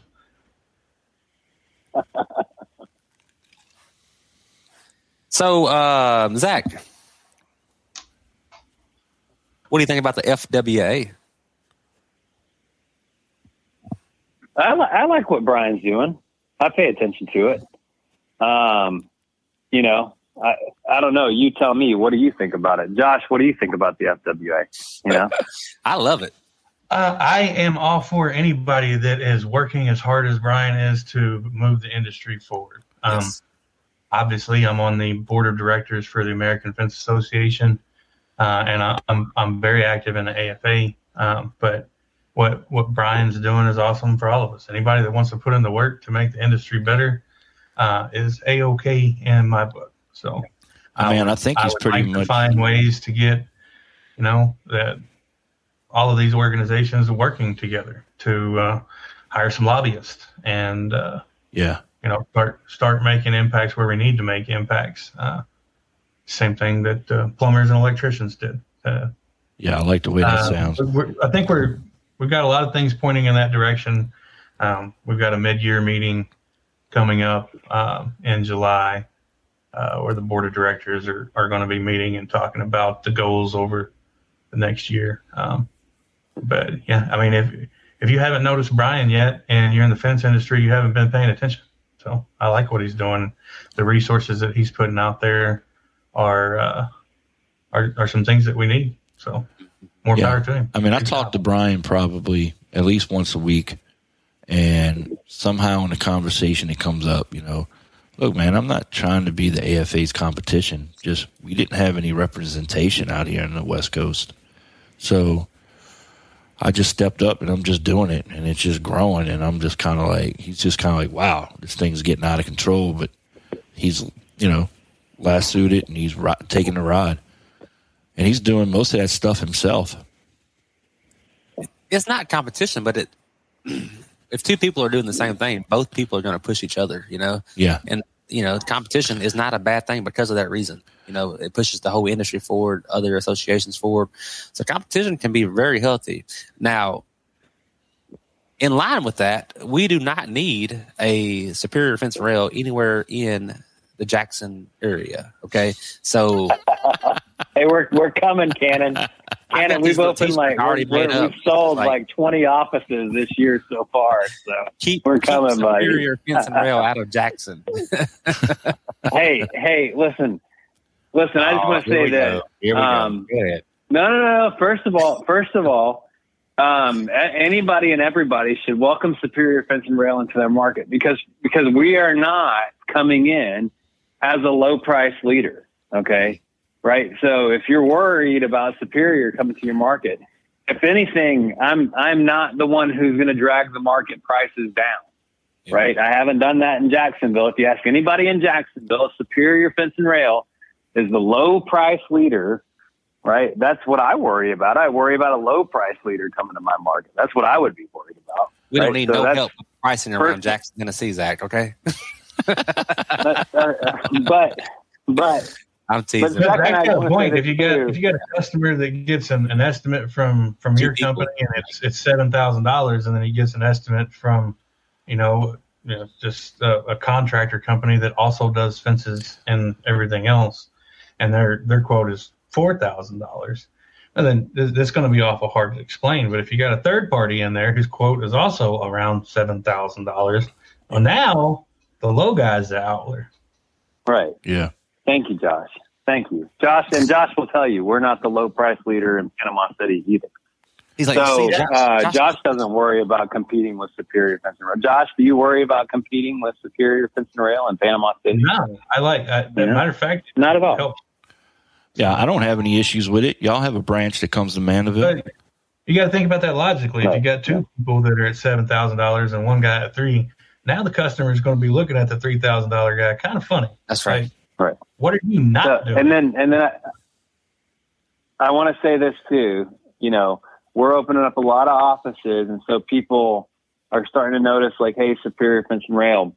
I want to say this for all my offices that are opening up. Everybody's got to remember, like, I'm an established company. I've been in business for 13 years. My buddy Chris, who started this with me, has been in business for 20 years. But all of our new offices are startups, right? So when we open a franchise, they're a startup. And if everybody can remember back when they were a startup and all the dumb shit that they used to do when they were a startup, like, I saw somebody like, oh, Superior did this, on a comment on Facebook. And I declined to comment on it, but I'd like to address it here.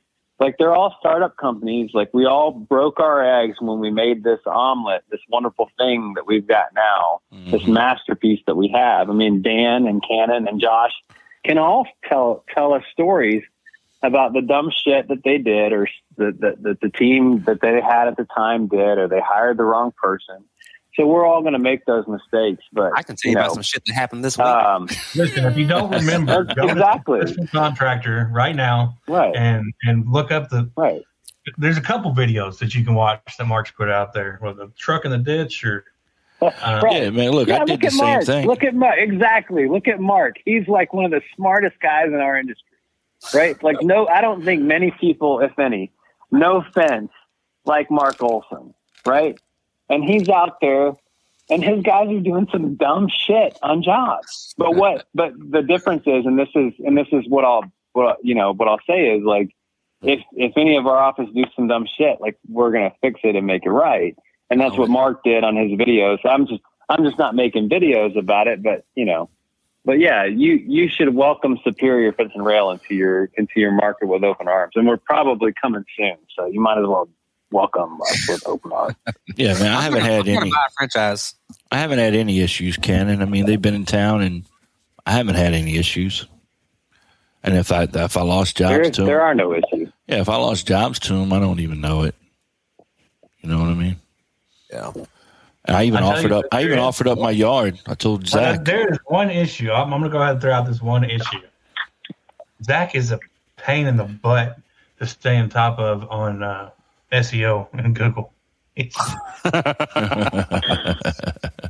Right? He's really good at it. No comment, Zach? I think. But we can't beat relationships with the people have when we come into a market. We can't beat the word of mouth that a guy's been there for, 10 or 15 years. Like, there's stuff we can't beat. Yeah, are we slick at doing the internet stuff? Like, yeah, sure. Like, that's not that hard to figure out. But there's a lot of stuff we can't beat. It takes time. We gotta earn our way into every market that we come into. What does it take to have a franchise, Zach? Give you a little plug here. What do you mean? What does it take to have a franchise? Yeah, like what's the cost to start it? What's the annual fees? How does that work? Yeah, well, I mean, look, the cost to start is anywhere between about 100 to 200K. That's what we figure it takes to get started.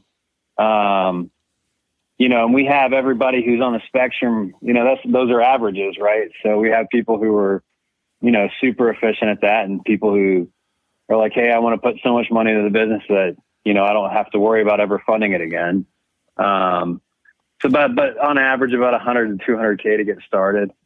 And then we live like any other, franchise. We take a percentage of revenue, every year that as you grow, that drops from 6 to 4%. Right. So, and I think when you talk to our franchisees,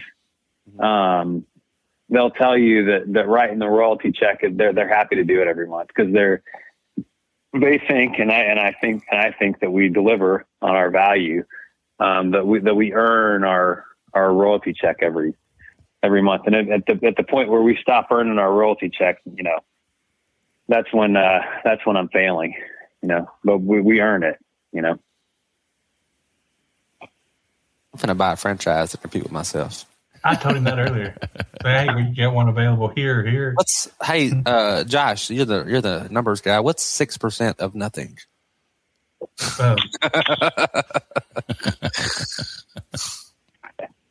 Well, look, and I can tell you guys, Zach, give me a hard time, bro. They're published. Out of Tennessee. We're all right. No. Listen. I'm kidding, bro. I'll tell you this. I can tell you these numbers because they're established. There's rules around franchising. I can only tell you certain things. It can be construed as an advertisement or whatever. But listen, on average, our offices in their first calendar year of business, like first full calendar year of business, do 1.8 million in revenue. Wow. Right. On average, in their second full calendar year in business, they do 2.8 million in revenue. And in their third year, on average, they do 3.8 million in revenue. Wow. So what we're helping people do, is build a business. And so here's my plug, right? This is what I'm doing, right? I'm helping people build a business where they can define their participation in the business, right? Like you want to build, and this is what we all want to do. Everybody who's listening tonight, whether they know it or not, wants to do this. They want to build a business where they can define their participation. They don't want to own their job, right? They don't want to own their job. They want to define their participation in their business. Like maybe they love installing, or they love selling, or they love the back end processes, or whatever or they love just being the owner and checking in a couple times a week. You know what I mean? But that's, and I was talking to Josh about this today, like stick with the idea where you can have a business where you define your participation, because that's the best. That's that's the American dream. Like that's what we're doing. You can make money and decide what you want to do rather than let the business drive you. Right. So that's my plug, Cannon. That's it. Very good plug. Zach, you make me feel good. You have the Matt Warner effect on you. Like, guys, I saw Zach and actually when we were in Louisiana at the AFA, what's it called? Fence Tech. Yeah. Zach texted me and said, "Hey man, where you at, dude?" Like, Zach, I want you to know that made me feel cool. Like, feel good. Like, I was like, damn, Zach Payton is looking for me. I was like, he didn't text me. Bro. God damn. I had already found Josh at that point. And Dan. That's when you got the nickname Mr. Safety one. Damn. Yeah. That's right. It's an inside joke. Mr. We're not going to Safety, talk about. stop it. Stop it. Stop it right now. Yeah, Zach, you're inspiring to listen to. You make me feel good about myself, and just stay out of Jackson. Stay out of Jackson. That's right. I don't think we're coming to Jackson anytime soon. I can tell you that. So. Cool. Deal. Until you convert.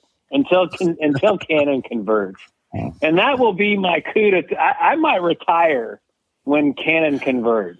Like, I told him, I was like, "Hey, listen, I can log into your Google My Business account. And I can change your name.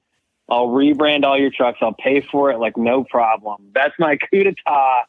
I will retire when Cannon converts. So I know I'm not ever going to get Dan to convert, so I'm not even going to try. But Dan, the expenses, Dan, just so you know, the expenses associated with converting to Superior Fence and Rail are tax deductible. This motherfucker here.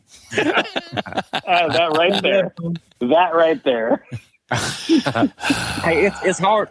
It's hard to cover up a Fence King tattoo with a Superior Fence and Rail tattoo. They're just not the same, same size. But Zach, I would join you. I could be talking to joining Zach Payton at the executive level. Like, I don't want to be Zach's franchisee. I want to be Zach's fucking right hand guy. Zach, I'll go get your coffee, bro. There you go. Hey, listen, no, I want that job. I want Zach to walk in and be like, "Hey man, here's your caramel macchiato." we were late. We were late for the show tonight because Cannon was making coffee. Yeah, man. So I can't. So look, doing 75 hard. That's another. I'm proud of myself. I'm on day 11, and I can't drink any alcohol. So I've got water and coffee. And anybody that's watched the show knows that is not Cannon like at all. Usually it's a Busch Light or a Blue Moon. And I drank a lot of them last year. And evidently there's a lot of damn like stuff that makes you fat in beer. I think they're called calories. Yes. Yes. Jesus Christ. So, hey, look, I'm down to like 5 pounds in 11 days. Is that weird or what? No. I weighed in. That's probably just 5 pounds of beer. Yeah. Yeah. I'm halfway out. I'm a 6-pack lighter, y'all, today. So I weighed in with my boots on 11 days ago at 202, and I weighed in with my boots on today. I was like 197 and a half or so. So I'm happy. What does Luke say? Does that mean you're $600,000 lighter? He says $100,000 is the same height as a stack of, or as a Busch Light can. Wow. Who said that? You're $600,000 lighter. I've never seen $100,000, so I don't know. Zach probably has. How much do you weigh with boots only on? Hey, me? With boots only? Just boots. Have you done that yet?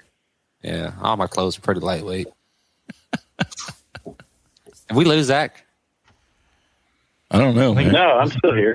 What are you asking me about? Oh, we want to know how if you stack all your $100 bills, how tall would that be? Was it more or less than a Busch Light can? Dude, I don't listen. Listen, I'm kidding. For sure. Listen. What are you talking about $100 bills for? Oh shit. Well, I am drinking tonight though. So good. What are you drinking? But not scotch. What is none At the left? moment, Corona Premier. Is that why you're not on the camera? Only He was on the camera. no, What's going on? I called in. No. I wasn't. I saw Josh you. was. You were I there. texted Josh and I'm like, hey, I can't find the link to watch the call. And Josh was like, oh, I'll forward you the link. And he forwarded me the link to like join as a member. And I was like, I'm not joining this call as a member. I just want to talk shit in the background, and see my comments post up. So, because, yeah. Well, Zach Payton, it was great having you, man. I'm glad you called in. I got control. Oh, look at that. My watch doesn't have an answer for that. No, I didn't. He's still on. Let's talk about some more cool stuff to talk about. Well, what is it, Josh? Anybody that's watching this have any, serious questions? See what pops up there. Well, I got a question about this light speed that you got. Oh, here we go back to light speed.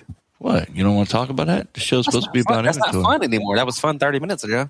Listen, Cannon's done it hearing that word because whenever he started buying inventory, he was like, what should I do? And I teetered on whether telling him or not. And then I was like, man, if I could go back in time, I would have just done it. I would have just done it in the very beginning. So I was like, here's what we do. You don't have to use it. You can wait until you get, like Zach said, 3 to 5 million or bigger, somewhere around that point when it really becomes beneficial. But then putting all those items in. Yeah, I was like, or you could do it just the same way that literally everybody else has done it. You just keep doing it in QuickBooks until you are tired of doing it and switch to something else. But does it cost like a subscription or what? Yes. $600 Yeah. What does it cost? I don't know. It's not. I mean, it's insignificant enough that I don't know. It's like $200 or $300. Okay. Yeah. Here's a Zach question. How many franchises does Superior have out there now? And what's the largest branch? Oh man. Hey, we hey, there we go. Yeah, Jacksonville is still the largest branch. We'll do probably about 16 million in revenue this year, maybe a little bit more.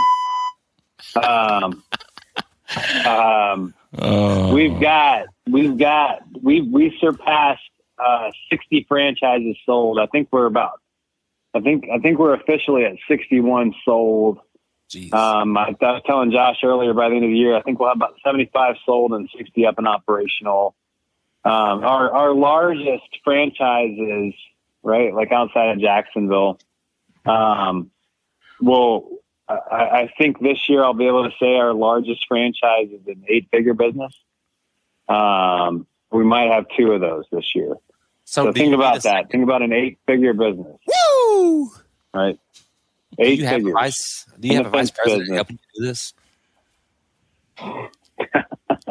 We've got a corporate staff. We're always hiring. Bro. I mean, listen. And actually, we are hiring. So listen, anybody who's listening, I know there's a lot of owners on the line, but we are actually hiring. We're growing the team a lot. I mean, we're growing aggressively. I do, and Josh said it earlier. I do want to be the first $1 billion, defense enterprise. There's a few service brands who have gotten to the $1 billion mark, like a very few of them. So I'd love to be included in that club. And there's very few $1 billion, franchises, period. So that's what I'm trying to do. I think we have got that. That's my big ass, my big hairy ass goal, my BHAG. Right, is to be a $1 billion enterprise, and I think we can. Resume. Hey, Cannon, I want to look at this guy Jess. This guy Jess comment. Hey, I like that. That's a good question. I've got a great answer for that. Which one, Jeff's or Brian? Which one, guys? Jeff. Pull Jeff up. So let me read it out here for the podcast listeners. Jeff asked, "I want to know how people's sales look this year compared to last year's, and the margins associated with those sales. Are you having to sell jobs at a lower margin, seeing any effects of economy in your area?" Okay. Josh? What are you guys seeing? No, we're the rules. Yeah. Josh We was have blowing already and going. almost exceeded our entire gross from last year at this point. Gross and margins are up. Yes, and that is largely because, or some of it is because we sold a lot of large contract jobs last year that are just coming into play now. So, but that being said, we really haven't dropped any margins. Prices are remaining the same. Now, I will tell you that the leads that we track that are available in the market have decreased by about 18% in our area over the last 45 to 60 days. So there are definitely less people looking for fences than what we normally have in the pool. But as sales-wise, it hasn't changed. What about you, Zach? I'm sure you look at those numbers too. I mean, I look nationally, so, you know, some markets are hot and some markets are not. You know, when I hear the media talking about, you know, hey, there's a recession coming, you know, everybody, not in Florida, no. Some of our Florida offices are down year over year, but,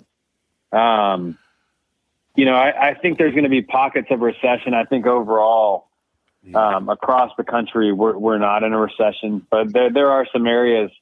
So wherever this guy's commenting from, you know, it could be one of the areas where the economy is in recession, right? And that's a real thing. There are areas of the country, no matter how great it is in Panama City or Jacksonville or West Tennessee or Louisiana, it's like there are areas of the country where, you know, the economy is actually like not doing great, you know. So, you know, I've seen it. You know, there's areas where leads are grinding too. Not a halt, but we're like, hey, that's a bigger drop than 20%. 20% is the average across the board, but there's areas where it's dropping more than 20%. There's areas where it's not dropping. Well, So. I mean, I can tell you in my area, we're an oil state. So when gas is high, people are spending. You know, so and you can't find crews, right? yeah, it's tough, man. It's tough. Yeah, they're all gone to the oil rigs. We lost a few to the oil rigs. Yeah, so but they'll all be back. They'll be back. They'll be going, hey Josh, can I come back to work for you? It's gonna happen. Anyway, yeah, so I mean we were down 16% last month, but our margin was up almost 3%. So when you average it out, I did less money and made almost. I'm looking at it right here. I was $400 shy of making the same amount of profit. So, I don't know yet. I'm watching it close though. I mean, I watch it close all the time. What about you, Cannon? Hey, listen, we're unstoppable at Jackson Fence, and I would advise anybody to not open up shop nearby. Man, imagine what he would be like if he was drinking right now. Jesus, this show would be off the chart. Superior fence and rail sign across from his house. Hey, we actually have a guy here that worked for a Superior in, is it Athens, Georgia, maybe, or somewhere in Georgia? Does he still work for you? Is it really?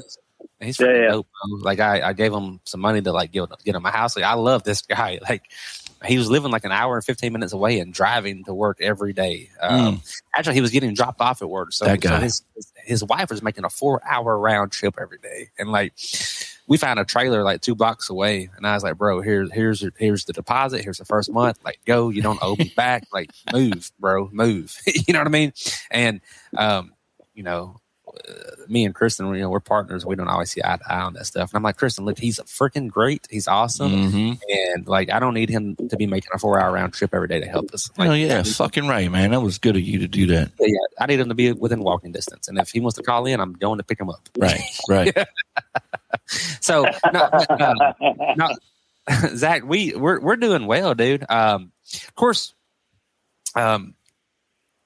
you know, we're 6 years old. Okay. So we are in growth mode. We're aggressive. And at some point I guess you kind of begin to stabilize or kind of hit a level of maturity, but we're still very adolescent and growing and learning. And so it's easy.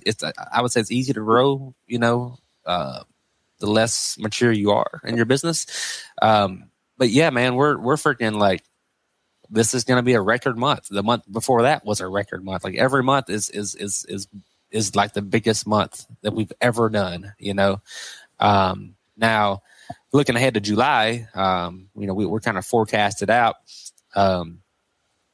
July looks to be a little bit light, but a lot of it comes down to average ticket, like this month here, this particular month, June, the biggest month Jackson Fence has ever recorded.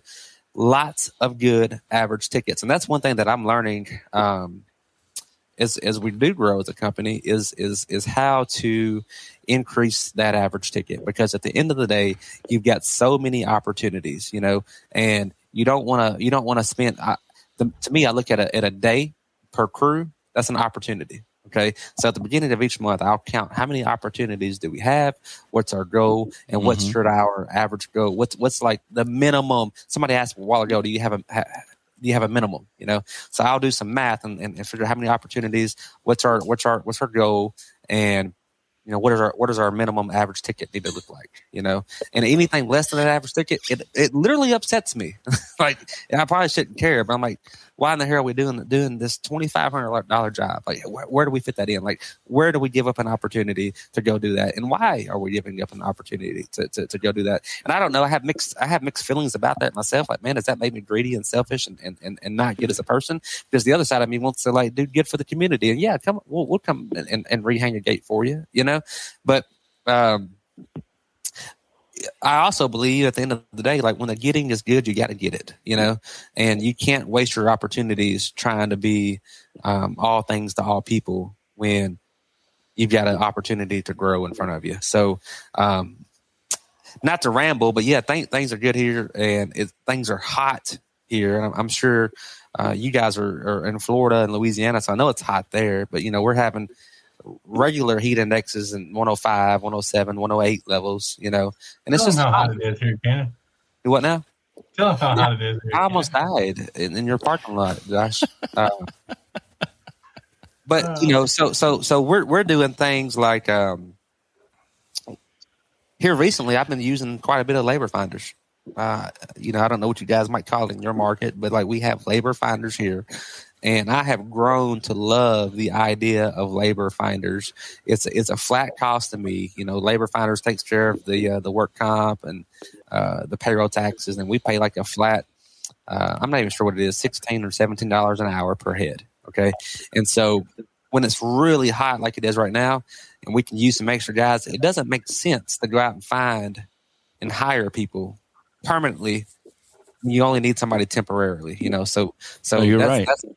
That's kind of like a little tip for me is like tap into those temp laborers in your market and use those people as needed. Today, we unloaded a 40-foot container of vinyl fence, and I had 2 Jackson Fence guys kind of heading that process up and 6 temporary guys. And just day laborers is all it is. Like I didn't use them yesterday, and I don't plan to use them tomorrow, but we used them today.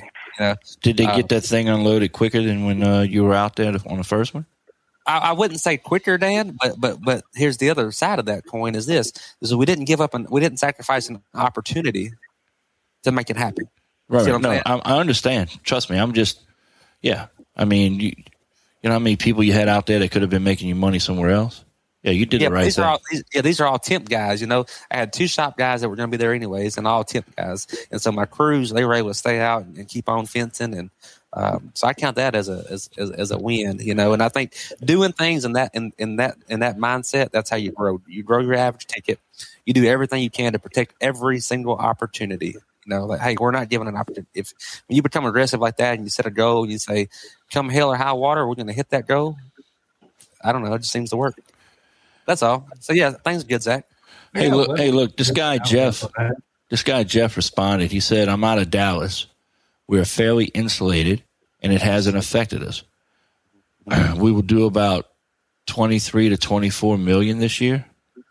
Damn. Our median price job has increased, the amount of jobs has decreased.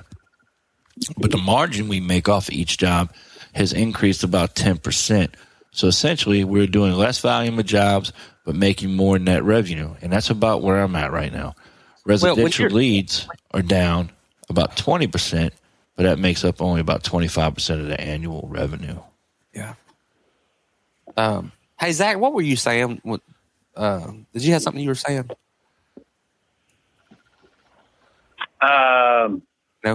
No, but I mean, based on what Jeff is saying, I mean, that's pretty consistent with what I've seen. I mean, some of our suppliers are asking us why our volume of item purchases are down. And I'm like, well, hey, listen, our dollar volume with you is up. So I don't know. It seems to me like you're shipping less product for more dollars. So I'm not sure what you're asking me about, right? Like, what are you asking me about, right? Right. What's the problem? It seems like you're doing less work for more money, but they're manufacturers, so they have capacity and stuff like that they have to figure out. And then, the only thing I'll say on we all need to guard against when prices of products do drop, right? If there's less competition, less leads in the market, and suppliers produce an oversupply of inventory, right? Like I got an email today saying, hey, I've got 20 truckloads of wood pickets I need to unload at this price, right? Like when that stuff starts happening and prices start to drop, we're going to have, a little bit of a different problem on our hands because we've all got fat and happy at these high prices. So everybody needs to have a plan for what happens when prices do start to drop and that average ticket, like Cannon was talking about earlier, like what happens when that average ticket drops to X and your opportunity is only X? What does your overhead look like? What's your overhead percentage? There's a lot of different things that go into the equation. I worry about stuff like that just generally for folks who are in the industry. I think as a general rule of thumb, you need to be prepared to be able to take a 20% deduction and potentially 20% in your margin and still be able to pay your bills and remain profitable. And right. You need to have a plan to be able to accomplish that, whether it's, reducing your overhead through whatever means, offloading inventory, which is, I'm glad Zach touched on that because, over the last 2 years, you've had fence companies that historically didn't carry any inventory start carrying substantially large amounts of inventory. Becoming wholesalers almost. Yeah. And that is a dangerous position for a lot of companies to be in because like Zach said, and it's already happening. There's already vendors out there that are sitting on a surplus of materials and they're trying to move it. They're trying to move it because they have to continue their cash flow and they'll sell it at a lower and lower cost. And whenever that happens, your competition is going to be buying at a lower cost and you're still going to be sitting on the inventory that you paid 20% more for. It's going to make it awful hard for you to be competitive. That was a mouthful. Yeah. That's a lot. Something to be cognitive of. Yeah. Oh, shoot, y'all. Back in. Wow. Yeah, that was a mouthful, Josh. But, I mean, it's really supply and demand. Like, whenever all that money was injected in the economy, all the consumers bought more houses, they bought more fences, they bought more everything. And consequently, factories had just shut down because of COVID, which was the opposite of what needed to happen. So you had an increase in demand and a decrease in production. And then when production came back online, you had manufacturers make investments to increase supply capability, which has increased the amount of materials that they supply to catch up. Well, now they've caught up, and we've got all this inventory on people's yards, and the stuff is stacked up to the ceiling in some locations. So I think that you're going to see a lot of manufacturers. At my location too. Yeah. Yeah. they're going to start dropping prices. The demand is dropping, so we're going to see prices drop. But hey, can we talk about one good thing that came out of COVID that I don't think y'all have talked about at all? Like, there are so many people. There's a lot of houses in this country where people move in and they stay for a long, long time, and they're never going to buy a fence, right? For whatever reason, like they love their neighbors. They don't have any pets. They don't have a swimming pool for whatever reason. Like they were never, ever going to enter into the fence market. And that's a bad thing for our industry, right? Because every fence, no matter what it is, like all the bullshit around like lifetime vinyl fence and blah, blah, blah, blah, blah, blah, I don't care what you say. Every fence eventually will need to be replaced. So the more fences, ideally, right, the more of a market we'll have, right? Like it's an annuity, like it's going to continually renew. So there were a ton of people who got pulled into the fence market because of COVID, who would have never, ever put a fence around their house. I talked to a guy anecdotally who was like, hey, I lived in my house for 12 years, and because of COVID, we got a puppy. And because we got a puppy, we had to get a fence. Like it was just we couldn't not have a fence. And especially because they had the money to buy a fence. So I think that the fence industry for the long term is really, really solid. It's like when you look at like the housing shortage and the fact that now we've got a ton more fences into the market that will eventually need to be replaced, because people may not want to have a fence, right? They may live in their house for 12 years and never have a fence. Like I get that. But if they live in their house and the fence falls over, they're going to replace it. Like nobody's going to be like, hey, just come in and tear out the fence and don't put a new one up. Like they're going to be like, hey, we need a new fence. Right? Am I right? I wonder what the statistics are of all those people staying home that now there's potentially more kids involved. They might need a fence that are going to buy one now. That's right.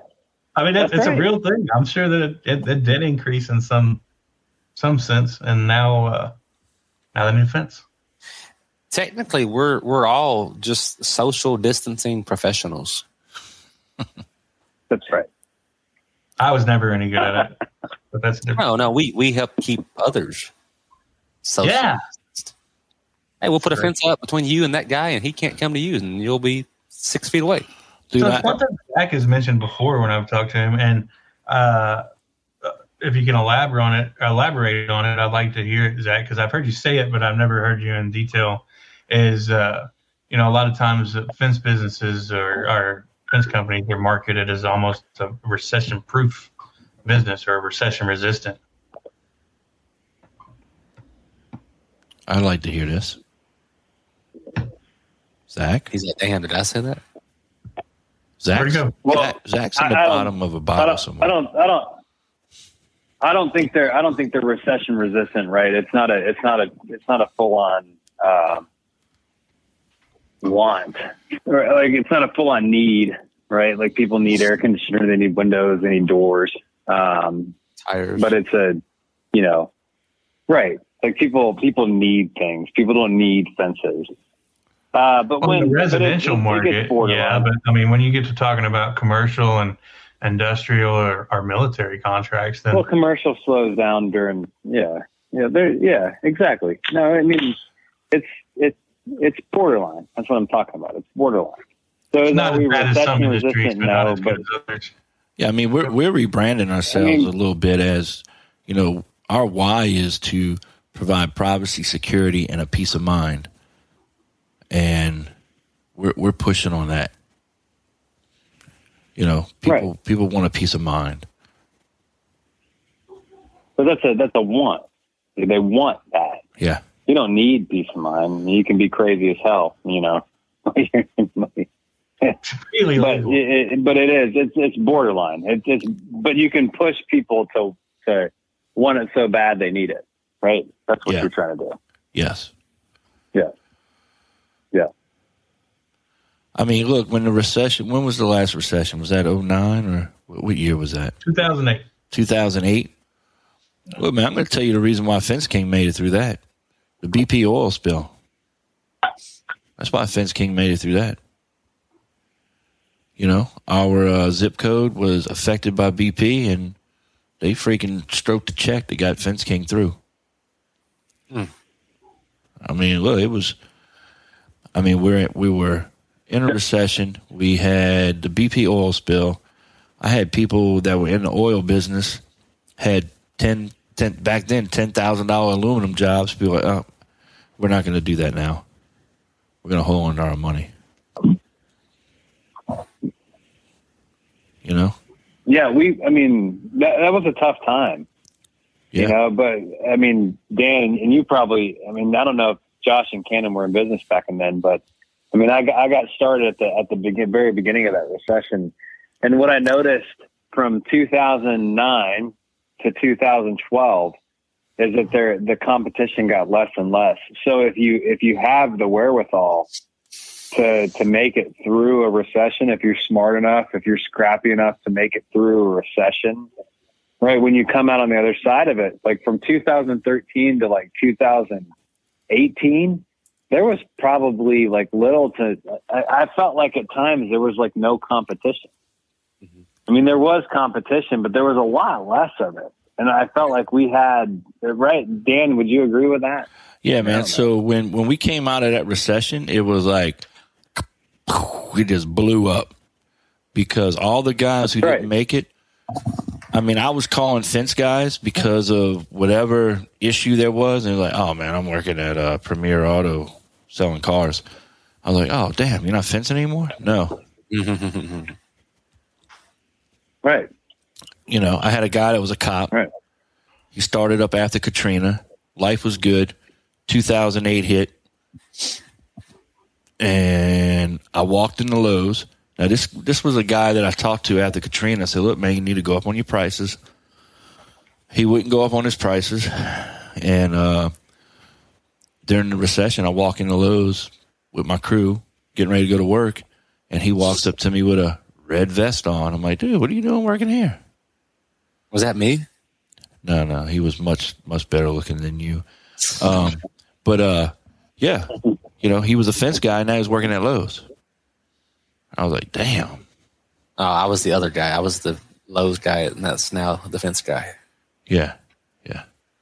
You know, so then after that, that's when, you know, if I were to look back, I probably scaled without even trying to scale. We were rocking and rolling. Guys, listen, we could talk all night. I have to go do a 45-minute exercise. That's really not our problem. And go to bed. Well, I think the title of this show is going to be, we tried to talk about inventory and did, and then Zach Payton called and we talked about everything but inventory. Cannon had to go to bed. Put that on there. And Cannon, we're gonna title this show.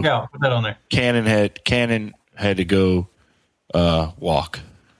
Josh and Zach take over my fence life again. Yeah, that's a good one. Four guys ramble for hours. Hey, Josh and Zach are gonna start like my Circa Vida, right? Me Circa Vida, right? Like in Spanish, like my fence life in Spanish, like.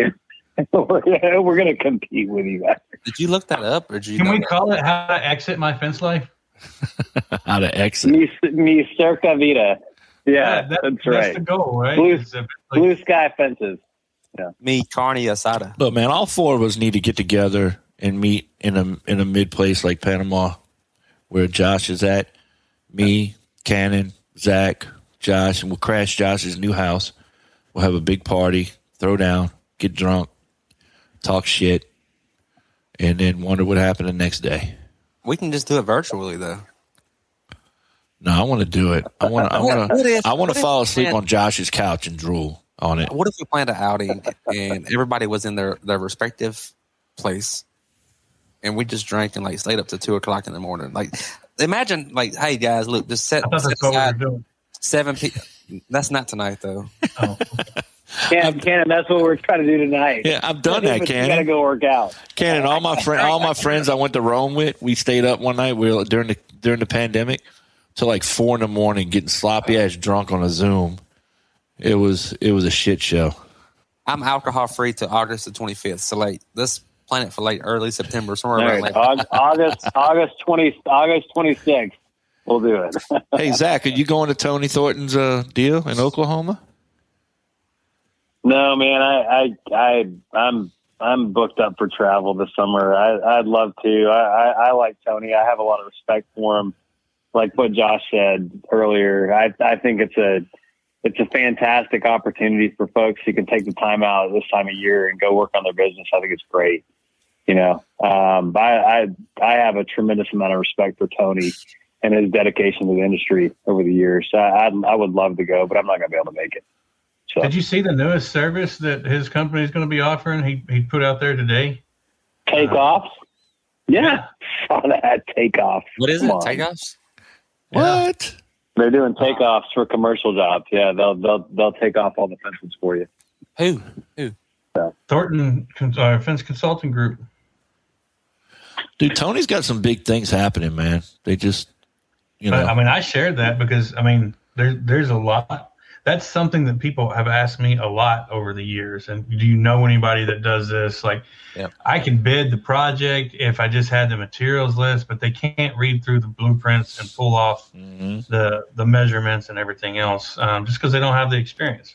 So whether it's somebody doing it for you or whether he's got an avenue to help them do that, like that's something that is needed. And I believe you made the comment earlier that said, like Luke Gibson says, you see a need, fill a need. So, Yeah, sometimes sifting through all that is tough. I used to have to do that when I was in the plumbing industry, and we supplied entire subdivisions of their subsurface, you know, their sewer, their water, fire hydrants, you know, all that. And I used to have, you know, truckloads of pipe delivered to them and stuff, and we had to have our act together. Look, Municipalities. We got I think people showing, Cliff might be talking me into getting on a plane. yeah, we got people showing interest in this. So like, all right, so let's imagine this.